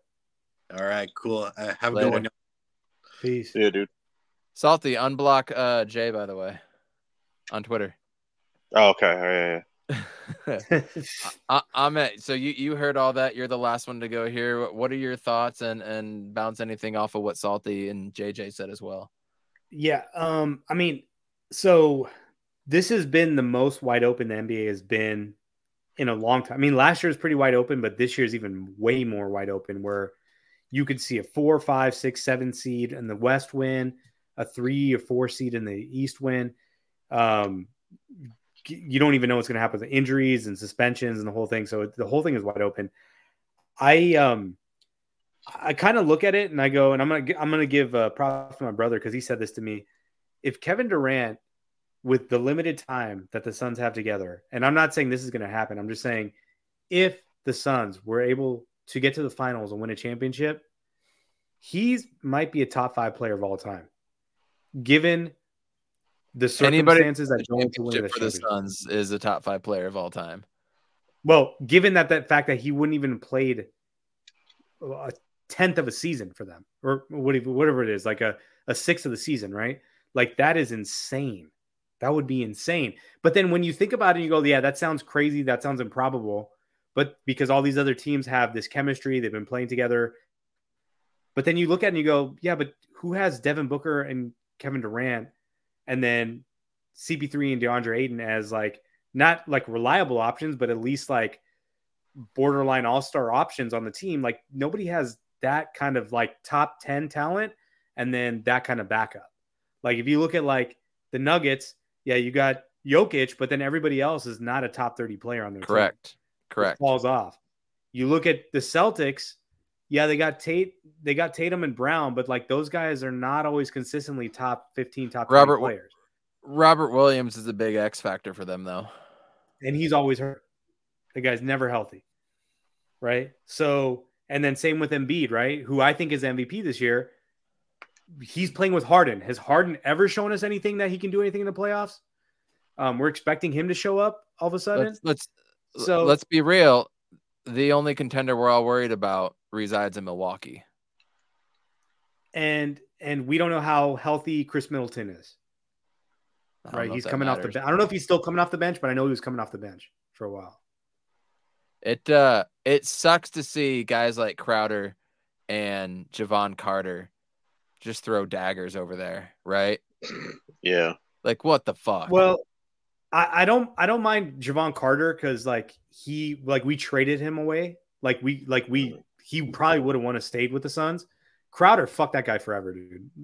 Fuck him. Facts. I completely agree. Because he would have actually been contributing with this team if he didn't let his ego get in the way. He would have been playing, and the Suns probably would have won more games. We'd be a higher seed. None of this would be an issue. You know what I mean? I'm glad. Dude, watching him guard Booker in the most recent matchup, and Booker was by him in a step and a half. I'm like, you know what? You're not boss man. You're not that dude who I thought you were. I must have been looking through. Never was though, bro. I was looking through him through beer can on him. Booker put 70 on him. 7, yeah, and he was the dude that tweeted out, "I've never seen so many happy dudes after an L." And then Book's like, "You can't guard me." Yeah, remember that? Yeah. So I'm more worried about Milwaukee than anything, but a lot of things has to happen. But again, as I said 2 years ago, you make it to the finals. I don't care who we're playing. I like our odds. You make it to the finals, you clearly can stick with anybody. Part of me wants to avenge that loss. Part of me never wants to see them again. I'd rather see Boston. I'd rather see Philly. I'm rooting for Philly because I know we can beat them, right? Yeah, I do not want to see the Bucks, man. Well, I don't think Harden is going to let that team get that far. Joel Embiid is that good, and the rest of the team, Maxey, the rest of the players are good on that team, but there's no way that Harden doesn't implode before they get to the Eastern Conference Finals. Mm-hmm. We've talked to death the Suns. We're all excited. I could keep going another half hour. I don't know what your guys' schedules are. I could talk Cardinals for a minute. Where are you guys at in this? You got more Suns stuff you want to kick around? I'm good. Suns, I mean, like I said, I mean, I'm just saying it. Like, if KD comes in and helps this team win a championship this year, that's one of the greatest championships you'll ever see. I love it. Who was the last player to get traded at the deadline to have I would say a star close to an all-star impact on that team and for them to win that championship? Do you remember? At the trade deadline. In the 2000s, I can only remember one. Are you thinking Gasol? But they didn't win that first year. They did not win that first year, and I'm not thinking of Gasol. That would be a good runner-up, though. I mean, considering. Yeah. Oh, the only one. Are you talking about like Ray Allen and Ray Allen and Kevin Garnett? Because that was before the season. Was off season. That was off. Yeah, season. that was off season. Yeah. They had a full year to play together. We're talking trade deadline, not a lot of time to play together. Mm-hmm. And it melded and it meshed, and they were baller. How long ago? 2004 to be exact. Oh, the Detroit Pistons. Rashid, baby. Yeah. He was the last one, and he was the only all-star at the time, other than Ben Wallace, but he wasn't offense, obviously. He was the only one to get all-star games before that point, and he went over there. That was a perfect fit. That was a perfect fit, but he was like a third or fourth. That was my point. Thank you, Amit. Perfect fit was my point, because you said it earlier about KD, and Salty said it, and we've all seen it. He just fits so seamlessly. Like yeah, man. Yeah. It's so seamless. Honestly, I'm more worried about guys like Campaign, Terrence Ross, TJ Warren playing less minutes, right? Instead of playing your 24, 25 minutes, now they have to try to make the same type of impact in 16 to 20 minutes, right? Are they going to press a little bit more and try a little bit harder, or do they play more relaxed and free? Free, I would think free. Yeah, I think they're bringing. I think everybody's like when the thing is when you play with somebody like even like Booker, right? Like playing next to Kevin Durant, even for him, it's just like, oh, this is a lot easier for me now. Like, yeah, I can still be that dude, but I really like. There's no double teams coming my way. I'm going to be wide open on the backside of the defense. All these guys are just like, okay, it just makes it way easier for me. I remember when before KD got hurt, just watching him for those 3 games, and I've watched KD before, but like I don't know, like he's special. That's the only way to put it, man. Like his efficiency, just his dominance. It's just like it's like confidence. Watching. I don't know how to even compare it because when I watched Michael Jordan, it was like special, even though he was kicking our asses and stuff. Like what he was doing was crazy. Like it's almost mesmerizing when you see it. Because Booker is insane, right? Like he gets in those stretches, but like when they're playing together, all I could look at was like KD when he gets the ball, because it's just like, imagine being that tall and have that much length. You'll never be guarded almost, with his fluidity. And it's just insane in his clutch in the playoffs. I remember watching him on Golden State. I just remember him going to Golden State and just what he was doing there and like everything else. He was just unstoppable. It's like, well, they're going to win the next 10 years. I got that feeling with Kobe Bryant too. Oh yeah. Kobe was he was killing us, man, but it was such a pleasure to watch. Not at the time. I hated it at the time. Fuck him at the time. No, I know. Fuck him at the time. And like when Raja Bell clotheslined him, you're like, fuck yeah, dude. Awesome. But in retrospect, just seeing what he does, it's just like KD, bro. Like when I'm watching KD, I'm just like, wow, that's crazy, I mean, the thing about KD is that him and Booker are so similar in that if KD wanted to go for an 80-point game, he could do that any night. I don't know if Booker could do that, but I know that KD, if he wanted an 80-point game, he could do that. He just plays. Yeah. He's just a hooper. He just takes the right read, most of the time. If he just wanted to go one-on-one every single play, he could get 80 points anytime he wants. The only thing that stops KD is his injuries. That's it. And that's the unfortunate thing. But literally, he does not have a thing in his game where you'd be like, yeah, that's his Achilles heel. Like, he doesn't have that. Like, what would you say, KD? What is his Achilles heel? He doesn't have that. It's like, well, yeah, fuck, you know what? dude. You know what Devin Booker's Achilles heel is? He's not 6'11". That's his Achilles heel. Yeah. I just kind of got me thinking of watching Michael Jordan back in the day, and then watching Kobe. I almost kind of got that with T-Mac, but that obviously never came to fruition. He had stretches, yeah. I remember. Yeah, it's stretches, right? But nothing like Kobe or MJ, and then nothing like Durant. I never really felt that with LeBron. He went off in the Eastern Conference Finals, like when he was with the Cavs and shit, where he was special with it. And the finals that one year with Cleveland, yeah. Cleveland, yeah. But when they beat the Warriors and stuff, but overall, it's not like it's like a meme at this point, but they say they have an aura to them or whatever, and it's true, man. JJ's not going to like this. Sorry, JJ's not going to like this take, but LeBron has. I know, because he puts up even this year, right? Like everyone's praising LeBron. He's got the scoring title. They're all meaningless stats. Like if you look at his career in the championships and then him being an MVP and then going to the finals and losing to the Western Conference, didn't matter who the team was. There are a lot of meaningless stats that go into his career legacy. And I'm not saying that he hasn't had a great career, because I think he probably has the greatest NBA career of any player of all time, including Jordan and all the greats. because of the accolades, because of championships, because he's gone to different places and won. But there's a lot of like garbage stats in there. A lot of garbage. Yeah. And him and Kareem have played. They're the only two players that have played over 65,000 minutes in there. I think we just lost him. No, He's making good points too. I think LeBron, from a standpoint, like a physical standpoint, we'll never see that type of mix between, like, I don't know, man. The dude is a freak.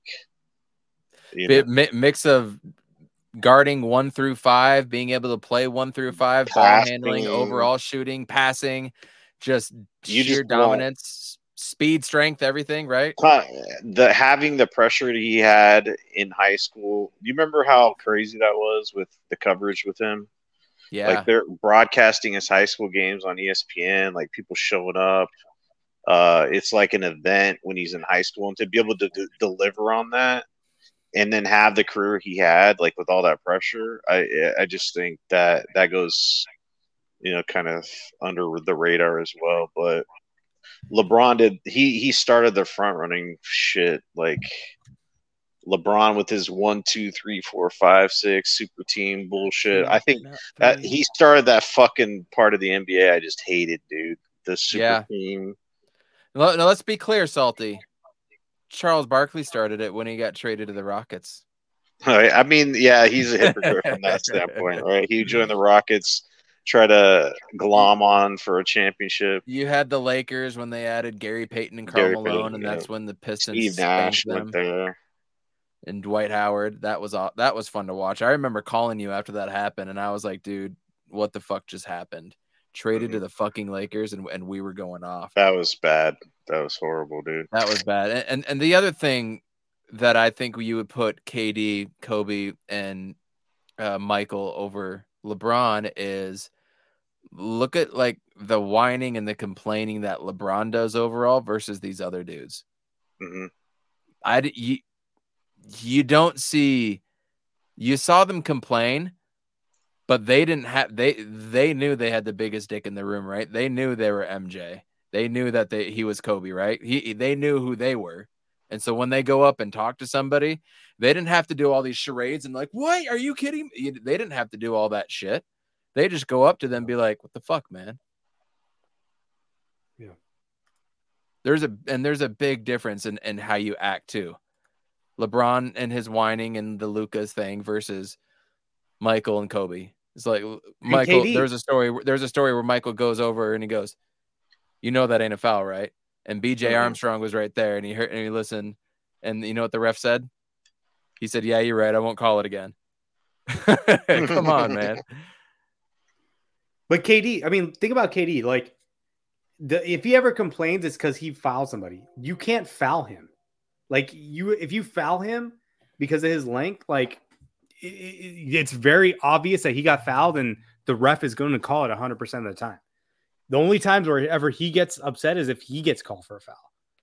I mean, it's ridiculous how like his just physical stature makes him so unguardable. I can't wait to watch him tomorrow. I can't wait. Yeah. I swear I'm giving my kid a melatonin like an hour early so he passes out before the game starts. What time? It's 7 my time, right? Yeah, 8 my time. So tip-off will be like between 8:10 and 8:15. I am really looking forward to this offseason, though. You're gonna hear me say it over and over again, man. Fred VanVleet, FVV, FVV, FVV. Dude, stay the fuck away from Kyrie. Holy shit. Yep. How many times do we need to see this? Holy shit, stay away from Kyrie. One, Fred VanVleet is cheaper. And is he a free agent or what? He's a full free agent. Not he doesn't have to do any restricted shit or really? nothing. I didn't know Full free that. agent. I'm all about him. That. Rumors from a really, really, really, really good source. LeBron James is still gonna opt out, and he already has interest in the Suns in August. He can't do it till August. Dude, I think he'd be perfect. I think LeBron would be perfect in that one. I mean, give me him for a single year. Yeah. I don't give a damn. On top of that, everybody just kind of be aware of Zion for Julius Randle in the offseason. That's going to be one you guys need to be aware of. And then in 3 years, we've heard the man himself say it. Joel Embiid is going to be a free agent, and he's looking to leave Philly. Those are the next big moves out of there, and I wouldn't be surprised if Luka would be on there, but that one is definitely not a rumor within the back channels. But those are the big moves coming down the pipe. I mean, this man called it when it came to Donovan Mitchell. Everybody thought he was going to New York, and then last second got pulled, but I knew about that 6 months ahead of time. I was telling people that, and sure enough. So be aware of some of those moves, but man, give me FVV over Kyrie. Can we talk about that for a second? Bro, I've been on the Kyrie situation. I remember what he did in that finals run with LeBron, and I just think he gets a bad rap, obviously, because he's I don't know, he's crazy to a certain extent, but he's talent, just woke, I guess. I don't know. He goes past that shit. He's like burning sage and shit, and like, we had the COVID year and shit, and like honestly, that's a personal decision of his, and he got a bunch of flack for that, for not putting the team first and all this other stuff. But like his talent, like when he goes off, is just he's probably one of the best ball handlers ever in the NBA. He is. He has the best handles of all time. So yeah, of all time, and like what he did in the finals, man, people forget it, but like he went off, dude. Like this, like he's half the reason why they won the finals against. He was my favorite player for like 2 years. He was my favorite player to watch. So you can't tell me that Kyrie on this team taking the place of old ass fucking CP3 wouldn't be an upgrade. He's like the Van Vliet thing, I'm definitely on board with that shit, and like I think that's a good thing. But Gambo said, because they had a chance to try to go get Van Vliet, via trade or whatever, and obviously the KD things were going on, but it seemed like they weren't interested. I don't know why you wouldn't be, because I think the dude's a baller. Like I know he is a baller, and he already won a championship and stuff like that. But the rumors is that Kyrie wanted to come to Phoenix with KD and stuff, and that shit wouldn't work with all the stuff you would have to give up. But I think where there's smoke, there's fire, honestly. So I do too. How many times do we need to see this movie? I know, bro. Okay, but what's everybody say it with me now in the chat? What's the best ability? Availability. Dude hasn't been available for years. Like, I can put the COVID thing aside and not wanting to get the shot during that time and all that. But then when all this other stuff happens and then you add that into it, it's just like another thing how you did not put the team first. Like at some point you have to put the team first. Like, fuck, man, this is not all about you. Like, it's your platform and you need to be able to use it. But once it's game time, man, you got to lace it up, right? Like FVV plays, dude. That's the thing. FVV plays, and he plays, and he plays, and he plays, and we don't have those off the court issues. And for a team that has Booker and Durant and LeBron and DA, for fuck's sake, we already have enough players to complain about. I just don't want to go through it again. Yeah, I think you're on the money there. There's other better options that with less risk. It's just, I think the Luka thing was never going to work out between them, and I think everybody, with a half a fucking brain, would have known. Who fucking knew? Yeah, who knew? It's just like we knew Russell Westbrook. Two ball dominant players. Come on, man. It's just like it more than anything. There's another thing. Ball dominant players. Don't we have two of those? I mean, it's not to the level of Luka, dude. I mean, Booker passes. Like I know. Yeah, Luka does pass too. Yeah, I mean, but it's just, I don't know. He's a point guard. I mean, you're looking at a traditional super team like the LeBron Miami days. The reason why that super team was so good is because the three superstars they had were at the different positions. It's like Bosh, power forward, LeBron, power or whatever, center, power forward, and shooting guard with wherever you want to put them. And it was just evenly distribution there. With KD, he's kind of a freak, but he literally is like 7 feet tall.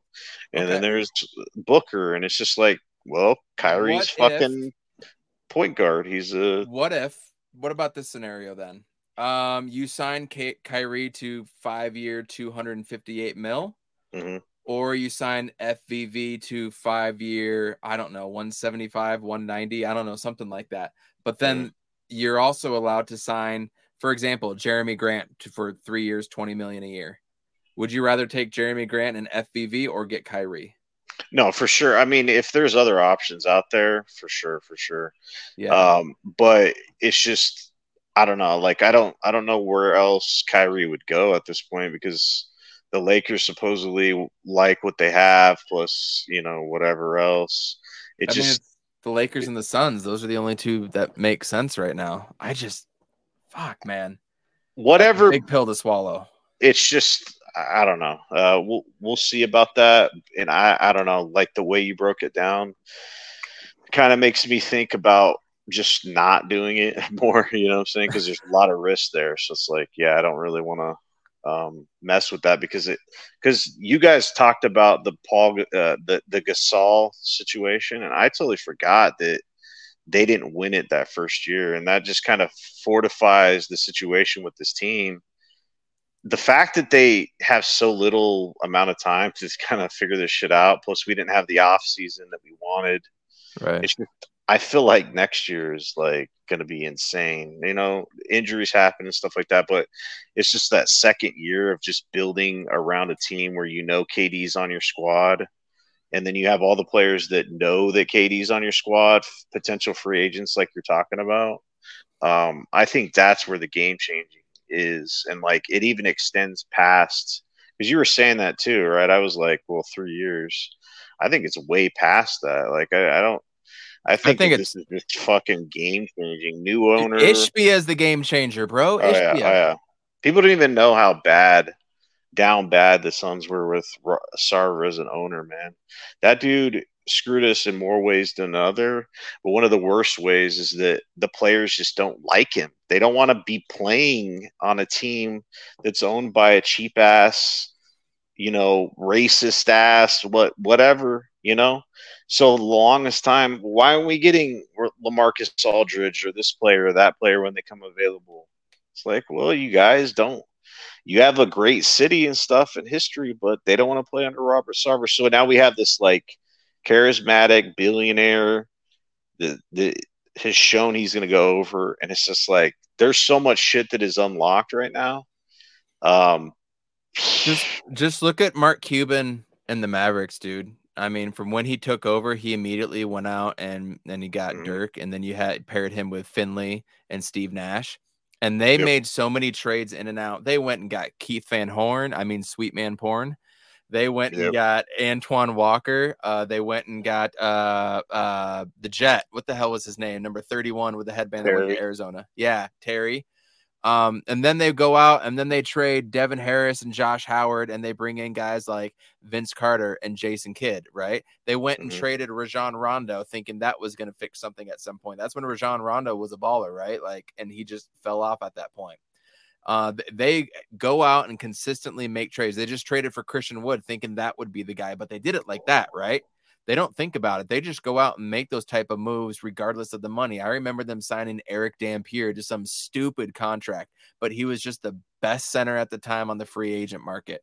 And I wanted him on the Suns at the time, and lo and behold, he goes to Dallas. Like, all these dudes just kept signing with Dallas, right? They got Sean Marion, and it was just every single year they have that window, and they have that.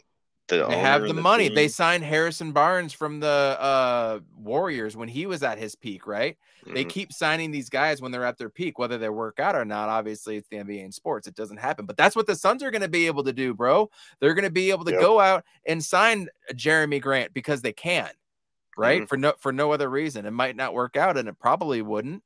But they can do that now. They can go out and sign these additional guys beyond the Kevin Durant years. Like, who's going to be available in 3 years? We just said it. Joel Embiid. Is SGA going to want to stick around for the Thunder for so long? No, but here we are with this plush ass owner willing to fork everything out so that he could play with his best friend, Karl Anthony Towns, Devin Booker's best friend and cat, a couple years down the road, right? And I'm not saying that's who they're going to sign. I'm just saying we have that ability now. So we don't have a 2 or 3 year span. We have a span with KD. We have life after that, bro. That's why this offseason is so important. We're going to sign somebody to a 5-year deal, and this is going to play after KD. This is such an important offseason. It's going to be more fun than when was the last offseason we had fun? Trading for Hardaway? That was fun, right? But we just lost Antonio McDyess too, so that sucks. So then we signed Gugliotta. Like, that's the shit we get to do now. Yeah, I mean, people don't see past that, but I think too many people are locked in. Like, it's got to be this year. It's got to be, or it's a failure. It's like, dude, really? There's so many things that are against this season. I'm not saying they can't win the shit for sure. I mean, it comes down to being lucky at the end of the day. Like, there's a lot of luck involved as well, like from an injury standpoint or who you draw as matchups or whatever. So there's a lot of that goes into it. But for people to like build it up to be like championship or bust, I think is just, I don't know. I think that's you're setting yourself up for failure there. We're starving for a championship, right? I know, but it's people's expectations, unfortunately. Yeah, it's just I'm just happy to be happy about the Suns, man, because it wasn't long ago where we had Robert as an owner. We were just dog shit. Just it was so bad, man. It was just 10 years. The last time I was truly happy when it comes to sports, last year, and I want to say it was game 5 or game 4. It was game 5 when Chris Paul against the Pelicans was like 15 for 15 or something like that, and Devin Booker was coming back the next game. In the second quarter of that game, the Arizona Cardinals traded for Hollywood Brown, and that was right during the NBA draft, if everybody remembers. So during that game, Chris Paul goes off. We trade for Hollywood Brown. We just came off the season the Cardinals did, thinking we're going to have another 10-win season and go to the playoffs and all this trash.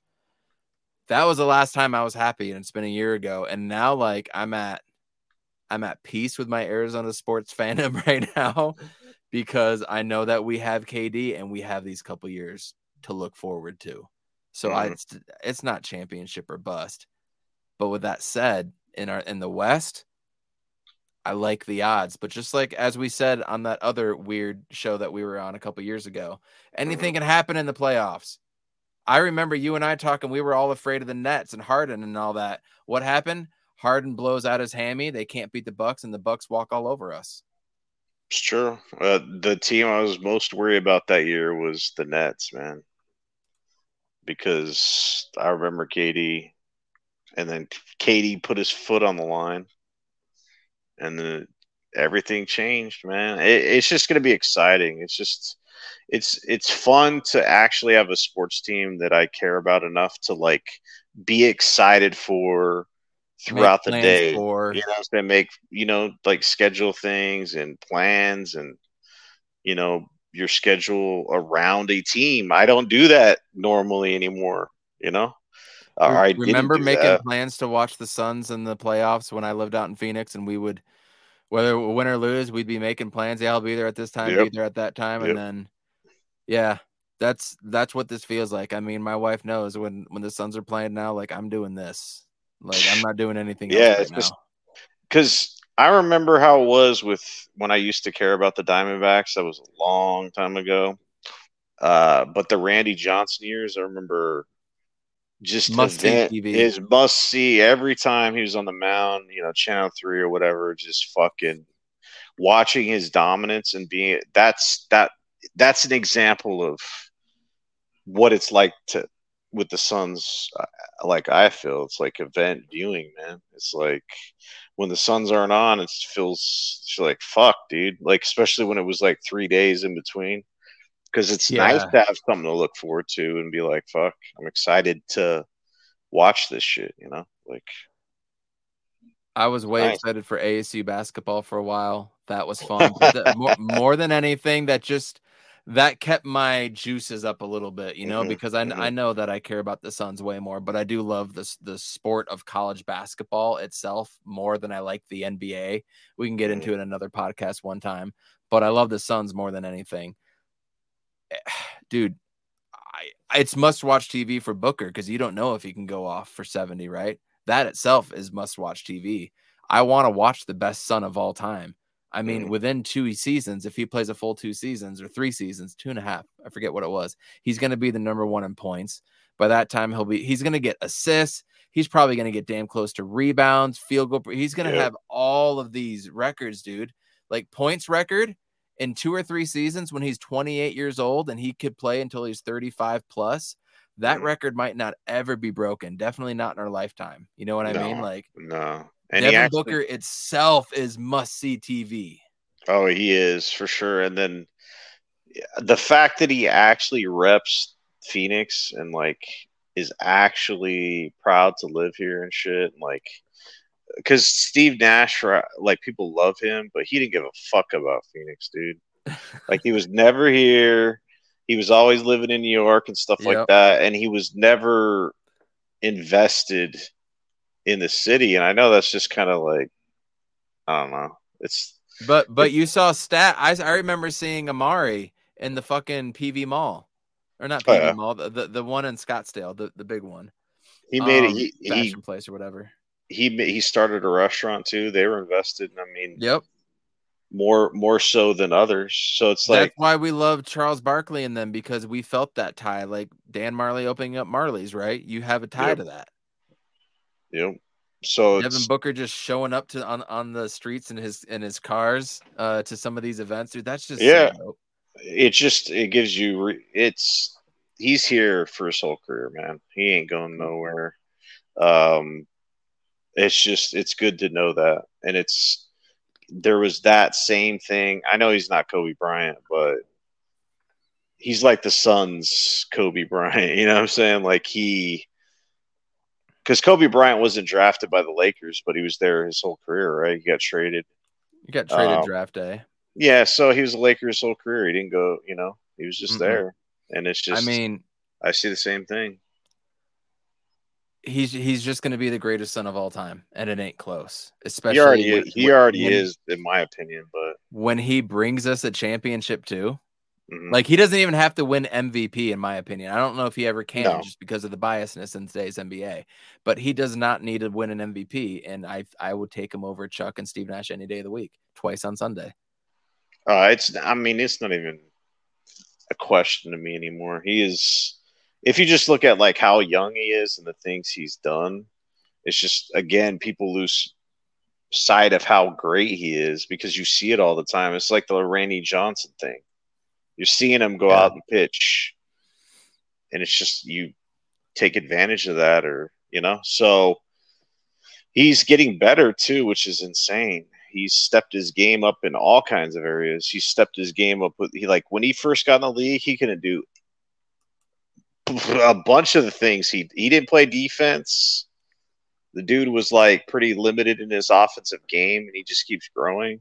And then having KD here is just going to make that go times 10, because it's just, he played with USA basketball, and at the time people didn't realize how important that was, man. Because I think at the time I said I didn't want him to play USA basketball because it was right off the finals run. Yep. It was like, boom, he's taking a jet to go play in the Olympics. And I'm like, dude, Book, you should just rest. But come to find out, that's where he, solidified that really hit it relationship, off.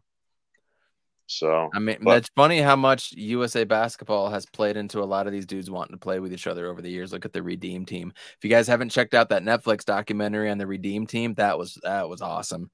Everybody go check that one out. And the Tim Donahue one with the reffing scandal. Holy shit. But we just talked about Book being must-see TV. You add that with KD. It's the most is this the most dominant duo in Arizona sports history, Salty? Randy Johnson and Kurt Schilling was pretty good, man. So, but I But would it's say baseball. It's kind of it's. I know it's different, but They don't play that was 3 out of dominant. the 5 games. They don't play. That's the hard part. No, but they are. I think I don't even think it's close. Like who else would even get there? You know, Fitz and Kurt Warner for Kurt a Warner. 2-3 year season stretch. I don't know.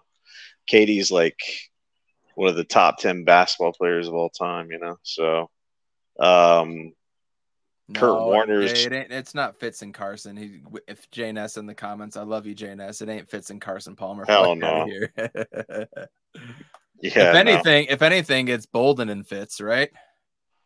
Yeah, Bolden, but Bolden's not. I mean, they're he's not on that level, dude. So I just, easy. It's gonna be. I mean, we got what's up. Can I throw in? I just for sake of conversation, I really want to say Kachuk and Roenick for the Coyotes, but then they never got past the first round of the playoffs. Yeah, I was gonna say. So what am I talking about? I remember what am I saying? Because I watched the Coyotes back then. It's like, I mean, their names, like namesake, was crazy, but it's like, what did they actually do? I have a fun one for you, but again, what did they do? Here's a fun one: Andrew Walter and Derek Hagan. Yeah, for sure. That's what we're working with too. So it's not like what we have to work with is a whole lot. Yeah, they're easily the best. Emmett Smith and whoever his quarterback was. Blake, what's his name? Jeff Blake, best duo. Jesus. But I don't know. We're not going to get into it, but the Cardinals, man, Jesus. No, let's get into it for a minute. Let's real quick. Let's what we were texting about the other day. The theory is that we're signing all these cheap dudes who nobody's ever heard of. We're not signing any big contracts or any long contracts because this year is all about tanking so that we can hopefully get the number 1 pick for a guy named Caleb Williams and maybe get off the Kyler Murray contract next year. Is that the plan? Because I'll be honest, if that's the plan, I'm for it. But the way we're going about it really makes me question everything about Austin Fort and Gannon, right? I don't think. All right, so I know that they're tanking, but I don't necessarily know if their plan yet is the Kyler Murray situation. I think they're just preparing for it, if it makes sense, because what do you have, an ACL? That's pretty major. I mean, with medical advances as they are, it's not as bad as it was in the past. But he's a quarterback that relies on running, you know? Like, he doesn't like doing it now because he's a pussy. But I won't go there. But he's short and avoids contact. And what we drafted him for is not what we're going to be getting for the most part. And we paid him this huge, ridiculous big contract because he was pushing it. His agent was pushing it smartly. And then he gets injured. And it's just like in the NFL, if you want to win championships for the most part, you win in the windows of your quarterbacks being on rookie deals. It's like Jalen Hurts with the Eagles. He's getting paid like nothing, you know? So they get all these high cost contracts and you kind of fill it up. But it's like when your quarterback's making $40 million a year, that's eating up a big part of your cap. So it's like you're limited as to what you could do. So it's like if they're that's why I don't understand what they're doing. It's like you guys are gonna trade D-Hop, right? You're gonna do all this other stuff. You didn't sign Zach Allen or any of these players. Just let them walk. You're clearly rebuilding, but you're still keeping your quarterback that costs $40 million a year. Like, how does that make sense? Yes. Like you guys get literally what is it? The odds for wins is at 5. I would go 5.5. I said 6 would be a miracle season for them. That's the ceiling. That is. I would bet so much money on the under that they don't win. 3 wins. 3 wins is probably where they're at, but it's just they're going to be dog shit. And it's like they haven't come out and said it, but I know for a fact their plan and their strategy is to build this team the right way through the draft because Keim never could do that. We all said he sucked at the draft. It's like that's a fundamental thing to building an NFL team is draft. Your ability to draft and get lower cost players, and the Patriots did it for years where they'd trade players like Chandler, and they'd come right back with a Kyle Van Noy or something right there. Yeah, they'd or draft a different team. people, They'd replace them.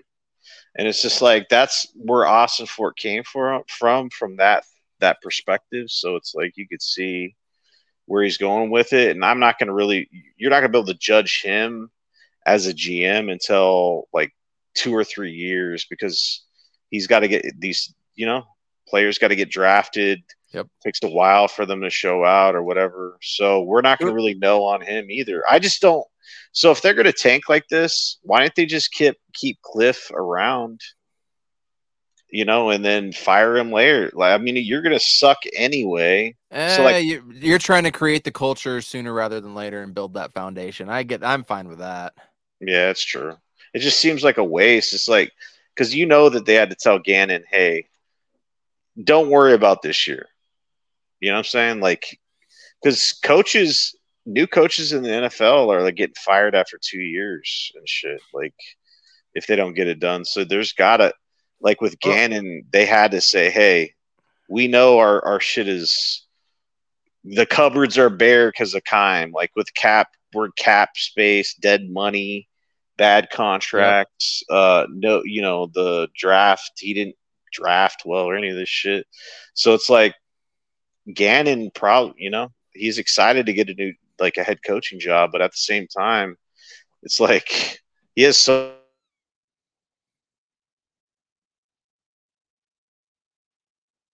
Oh, think we lost him. I have no idea. Hope he comes back on. We'll figure it out. To continue on the Cardinals, though, I'm looking at this team, and Hop is obviously gone. Right, Hop is going to be out of here. So that leaves you with what weapons? Greg Dortch and Hollywood Brown. Hollywood Brown will be gone before you know it. Zach Ertz, he'll be traded at the deadline, in my opinion. And then who's? Oh, you're back. You there? Yeah. What's up? Hey, you froze for a minute. Hey, no problem. No, but go ahead. No, go.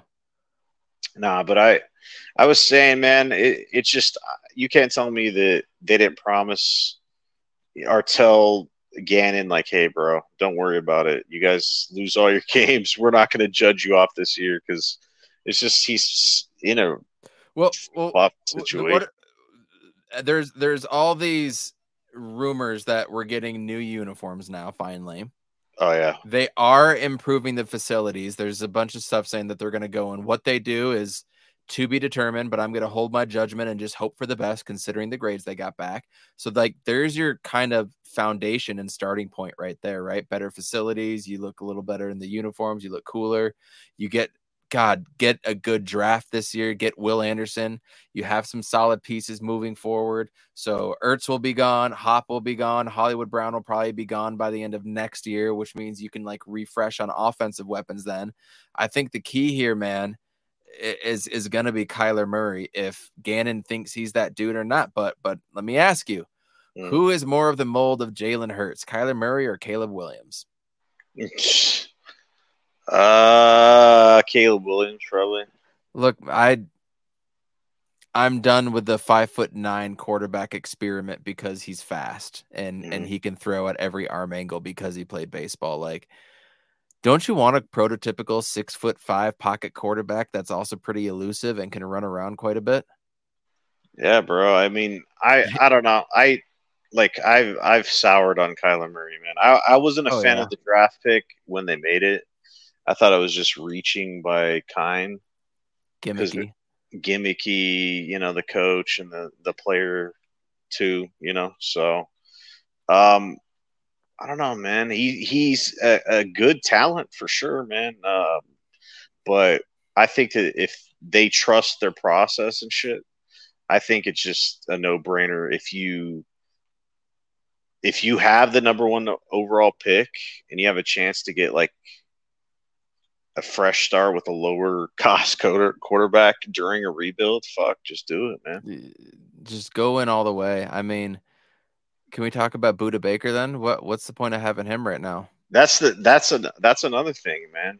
You feel sorry for players like that because it's like you're either going to go all in with this whole like blow it up and be shitty and for whatever amount of time and then build through the draft, and it's just like at that point it almost be their responsibility but they already tagged him as like their poster child of like, hey, this is what we want our players to be like in this culture. So then maybe he's the next Adrian Wilson. I guess there's nothing wrong with having him be a Cardinal for the next for 12 plus seasons and Ring of Honor, right?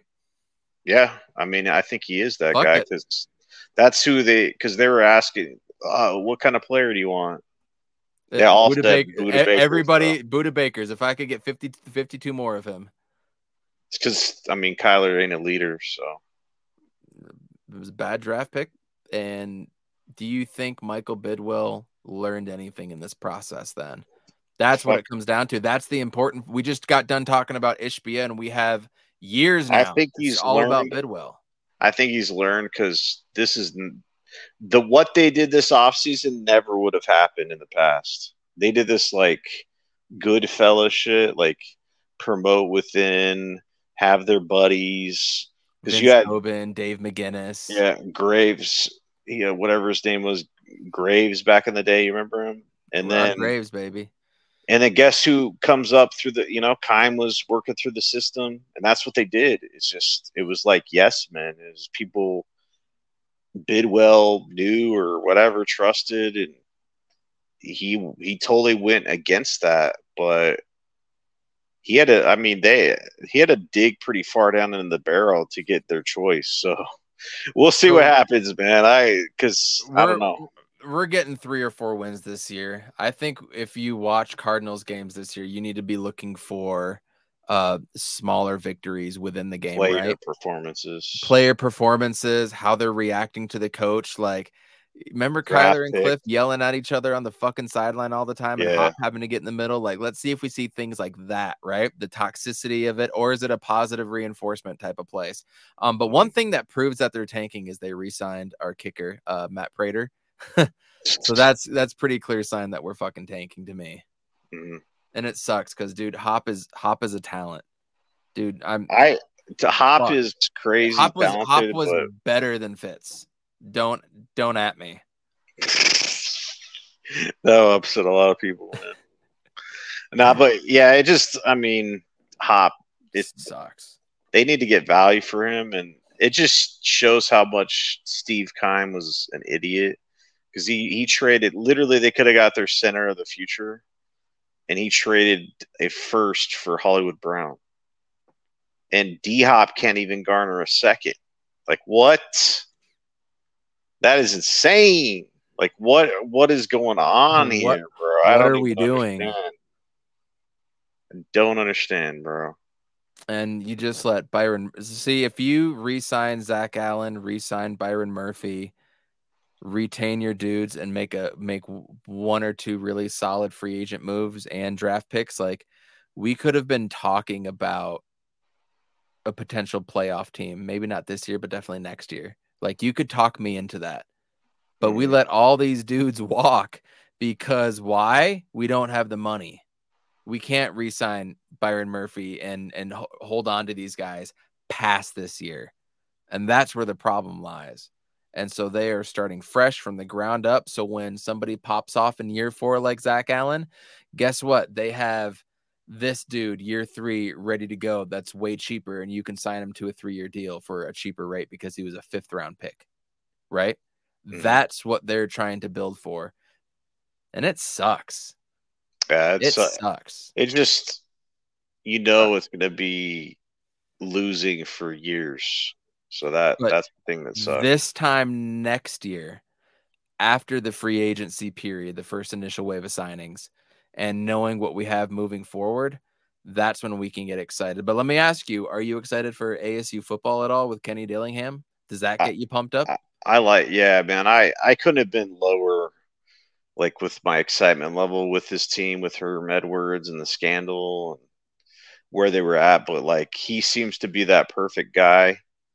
Because he got that quarterback from where'd he come? Jaden Rashada. Yeah, so it's just he has that charisma and stuff like that. Like the Pac-12 is like a fucking dumpster fire right now, with the TV deal and like just everything, with teams leaving and stuff like that. So there's huge question marks whether they're even going to be still in the pack, or what is it going to be, the Pac-6 or some dog shit. It's like San Diego State's in the Final Four, but it's like you get those teams and you're losing USC and UCLA and stuff like that. If ASU did play their cards right, though, they could be top dogs again. I mean, they were, where was it, the WAC, or where were they? They came from. So, they were king shit in the WAC. So it's like, you get these people that would stomp on you anyway, and at least you could compete for whatever you compete for. Let's be back then. Let's be honest, with letter of intent or whatever these deals that they're fucking signing players to now, the teams like Alabama and all these teams with like unlimited funds, and we have Crow as our president that doesn't give a fuck about sports, bro. He said that the arena for the basketball is fine, and it's like a shithole. Yep. So this guy doesn't care. It comes down from the top, but you just got to keep it in perspective. That USC, they got their new coach from Oklahoma. They're gonna be dominating shit. UCLA and stuff like that. So I don't know. I think it could be a good thing. This is their last year with USC and UCLA too. So if we do say the Pac-10, you like your odds more with them out to win the conference, right, than them in. So that's good. But honestly, dude, if I'm the four corner schools, the Arizonas, Utah, and Colorado, and you do have a standing offer with the Big 12, motherfuckers, you need to jump ship now. Do not get left behind. Don't get left behind in the arms race. We're already behind. We're working behind the 8 ball. Like, you need to do whatever it is to catch up. And all the alums are like, oh, what about our California ties? Like, what the fuck? What about our California ties? Business is I forget the saying in business. Doing the same thing we've always done for years, or that's how we've always done it, is like the kiss of death for businesses. Well, that's the way we always done it. That's not the way you need to be going about it in the future. But that doesn't mean you can't still get California players. Like, yeah, we won't have that California tie anymore, but you can't get left behind. They have the history. They have the history. They're close geographically, Then why is West Virginia in the Big 12? And you know what I mean? And all these weird things going on. Like, it's just, that's not the game anymore. And I don't know if we can win that way anyways, because it hasn't happened. It hasn't happened with the California ties. So we might as well try something else. Nah, I think it's important for them, man. They weren't going to win shit anyway, in the Pac-12 with all the, USCs of the world. So wherever they end up, hopefully it will be, I don't know, because they've just kind of screwed the situation up with the Pac-12. So, but as in terms of their coach and stuff like that, I'm excited to see what he can do. It's gonna be better than our football season last year when we hated everything about Cliff Kingsbury and about Herm and everything that happened on the field. Right? At least this year, we can see building blocks and be positive about it. Right? No, if I know the expectations this set, then I'm not going to be like let down, like I know this is like a rebuilding year for both teams, It's the hope that kills you. Yeah. It's the hope that kills you. I think on that note, I got to get out of here. It's 12:30 my time, and it has been a lot of fun hanging with everybody. Everybody hit the like button, share it out. We're six subscribers away from 300. It's not a lot for my little podcast, but you know what? It's fun. We love it. And we are going to start doing weekly shows on Tuesdays coming up here. So be on the lookout for that. Salty, thanks for coming on. What are you excited about with KD tomorrow the most? Him getting out of fucking layup lines and getting to actually play. Shit, dude. Just don't even warm up. Just go hop. That's what I thought. That's what I've been thinking. Go hop in the sauna. Go hop in the sauna. Shit. Get yourself a red wine bath like Amari Stoudemire. Just Put him in a bubble and roll his ass out there. Fuck. It's just, that's going to be the biggest thing. I know we're out of here, but just the nerve, because you know how it is when any player like Booker's coming back from like whatever he had before, you're just like on pins and needles. Is he going to fucking injure himself? Like, is he going to do it again? Is he going to, and every time he jumps up, you're like, oh, fuck, is he going to do it again? So I need him to get past this shit and just move forward, dude. Like, don't get hurt again. God damn it. That's Tomorrow's it. going to be such a good game, dude. We're going to have Anthony Edwards, Gobert, Cat, Mike Conley versus CPDA, Book, and KD. Like, this is going to be a hell of a game. I fully expect if we stay healthy and whatnot, that we can definitely come out of this with a win. Then you got the Nuggets on Friday. That's going to be a big litmus test for us. And who else do we got? Real quick, who else do we got? There's only 7 more games left. Lakers are I know Lakers are one of those. Don't we play the Nuggets twice? Yeah, we played the Nuggets twice. Okay, I got it up here. So Wednesday, Minnesota, Friday, Denver, Sunday at Oklahoma City, right? And then next Tuesday is home to San Antonio. Next Thursday, home to Denver. Then Friday at Friday at Lakers. And then next Sunday, the last game, home to the Clippers. And that's going to be an interesting matchup just because if we're still the 4-5 seed, do we need to win to get home court advantage? Do we rest players? Like, what do you do at that point? That's going to be kind of a weird one. The last game of the season is always weird, right? Yeah, big time. I don't think the Nuggets will care about that last game. Not with 3 games left. I mean, they only have a 3-game lead right now over Memphis. So scoreboard and standing watching season. That's for damn sure. It's fun though. I feel good about this because just like you, dude, when KD rolled his ankle and was out, I was done for the night. Jordan even looks over to me and she's all like, don't let this ruin the rest of your night. And I look at her like, are you fucking kidding me? Don't say that to me right now. My night is ruined. Yeah, that shit. And then I apologized later because I shouldn't have said that to her and I was very wrong. That shit was It took it out of you. Remember that breath of life that you got when we talked when KD got traded and then to that? Yeah, it's PTSD, man. Dude. Everybody hit the like button. We are out of here. We'll be back next Tuesday for sure. Hopefully something good happens and we can have some breaking news or something or have another pod or do something. But everybody, it's been great chatting with you. We are out of here. He's on Fire podcast. Cheers, y'all.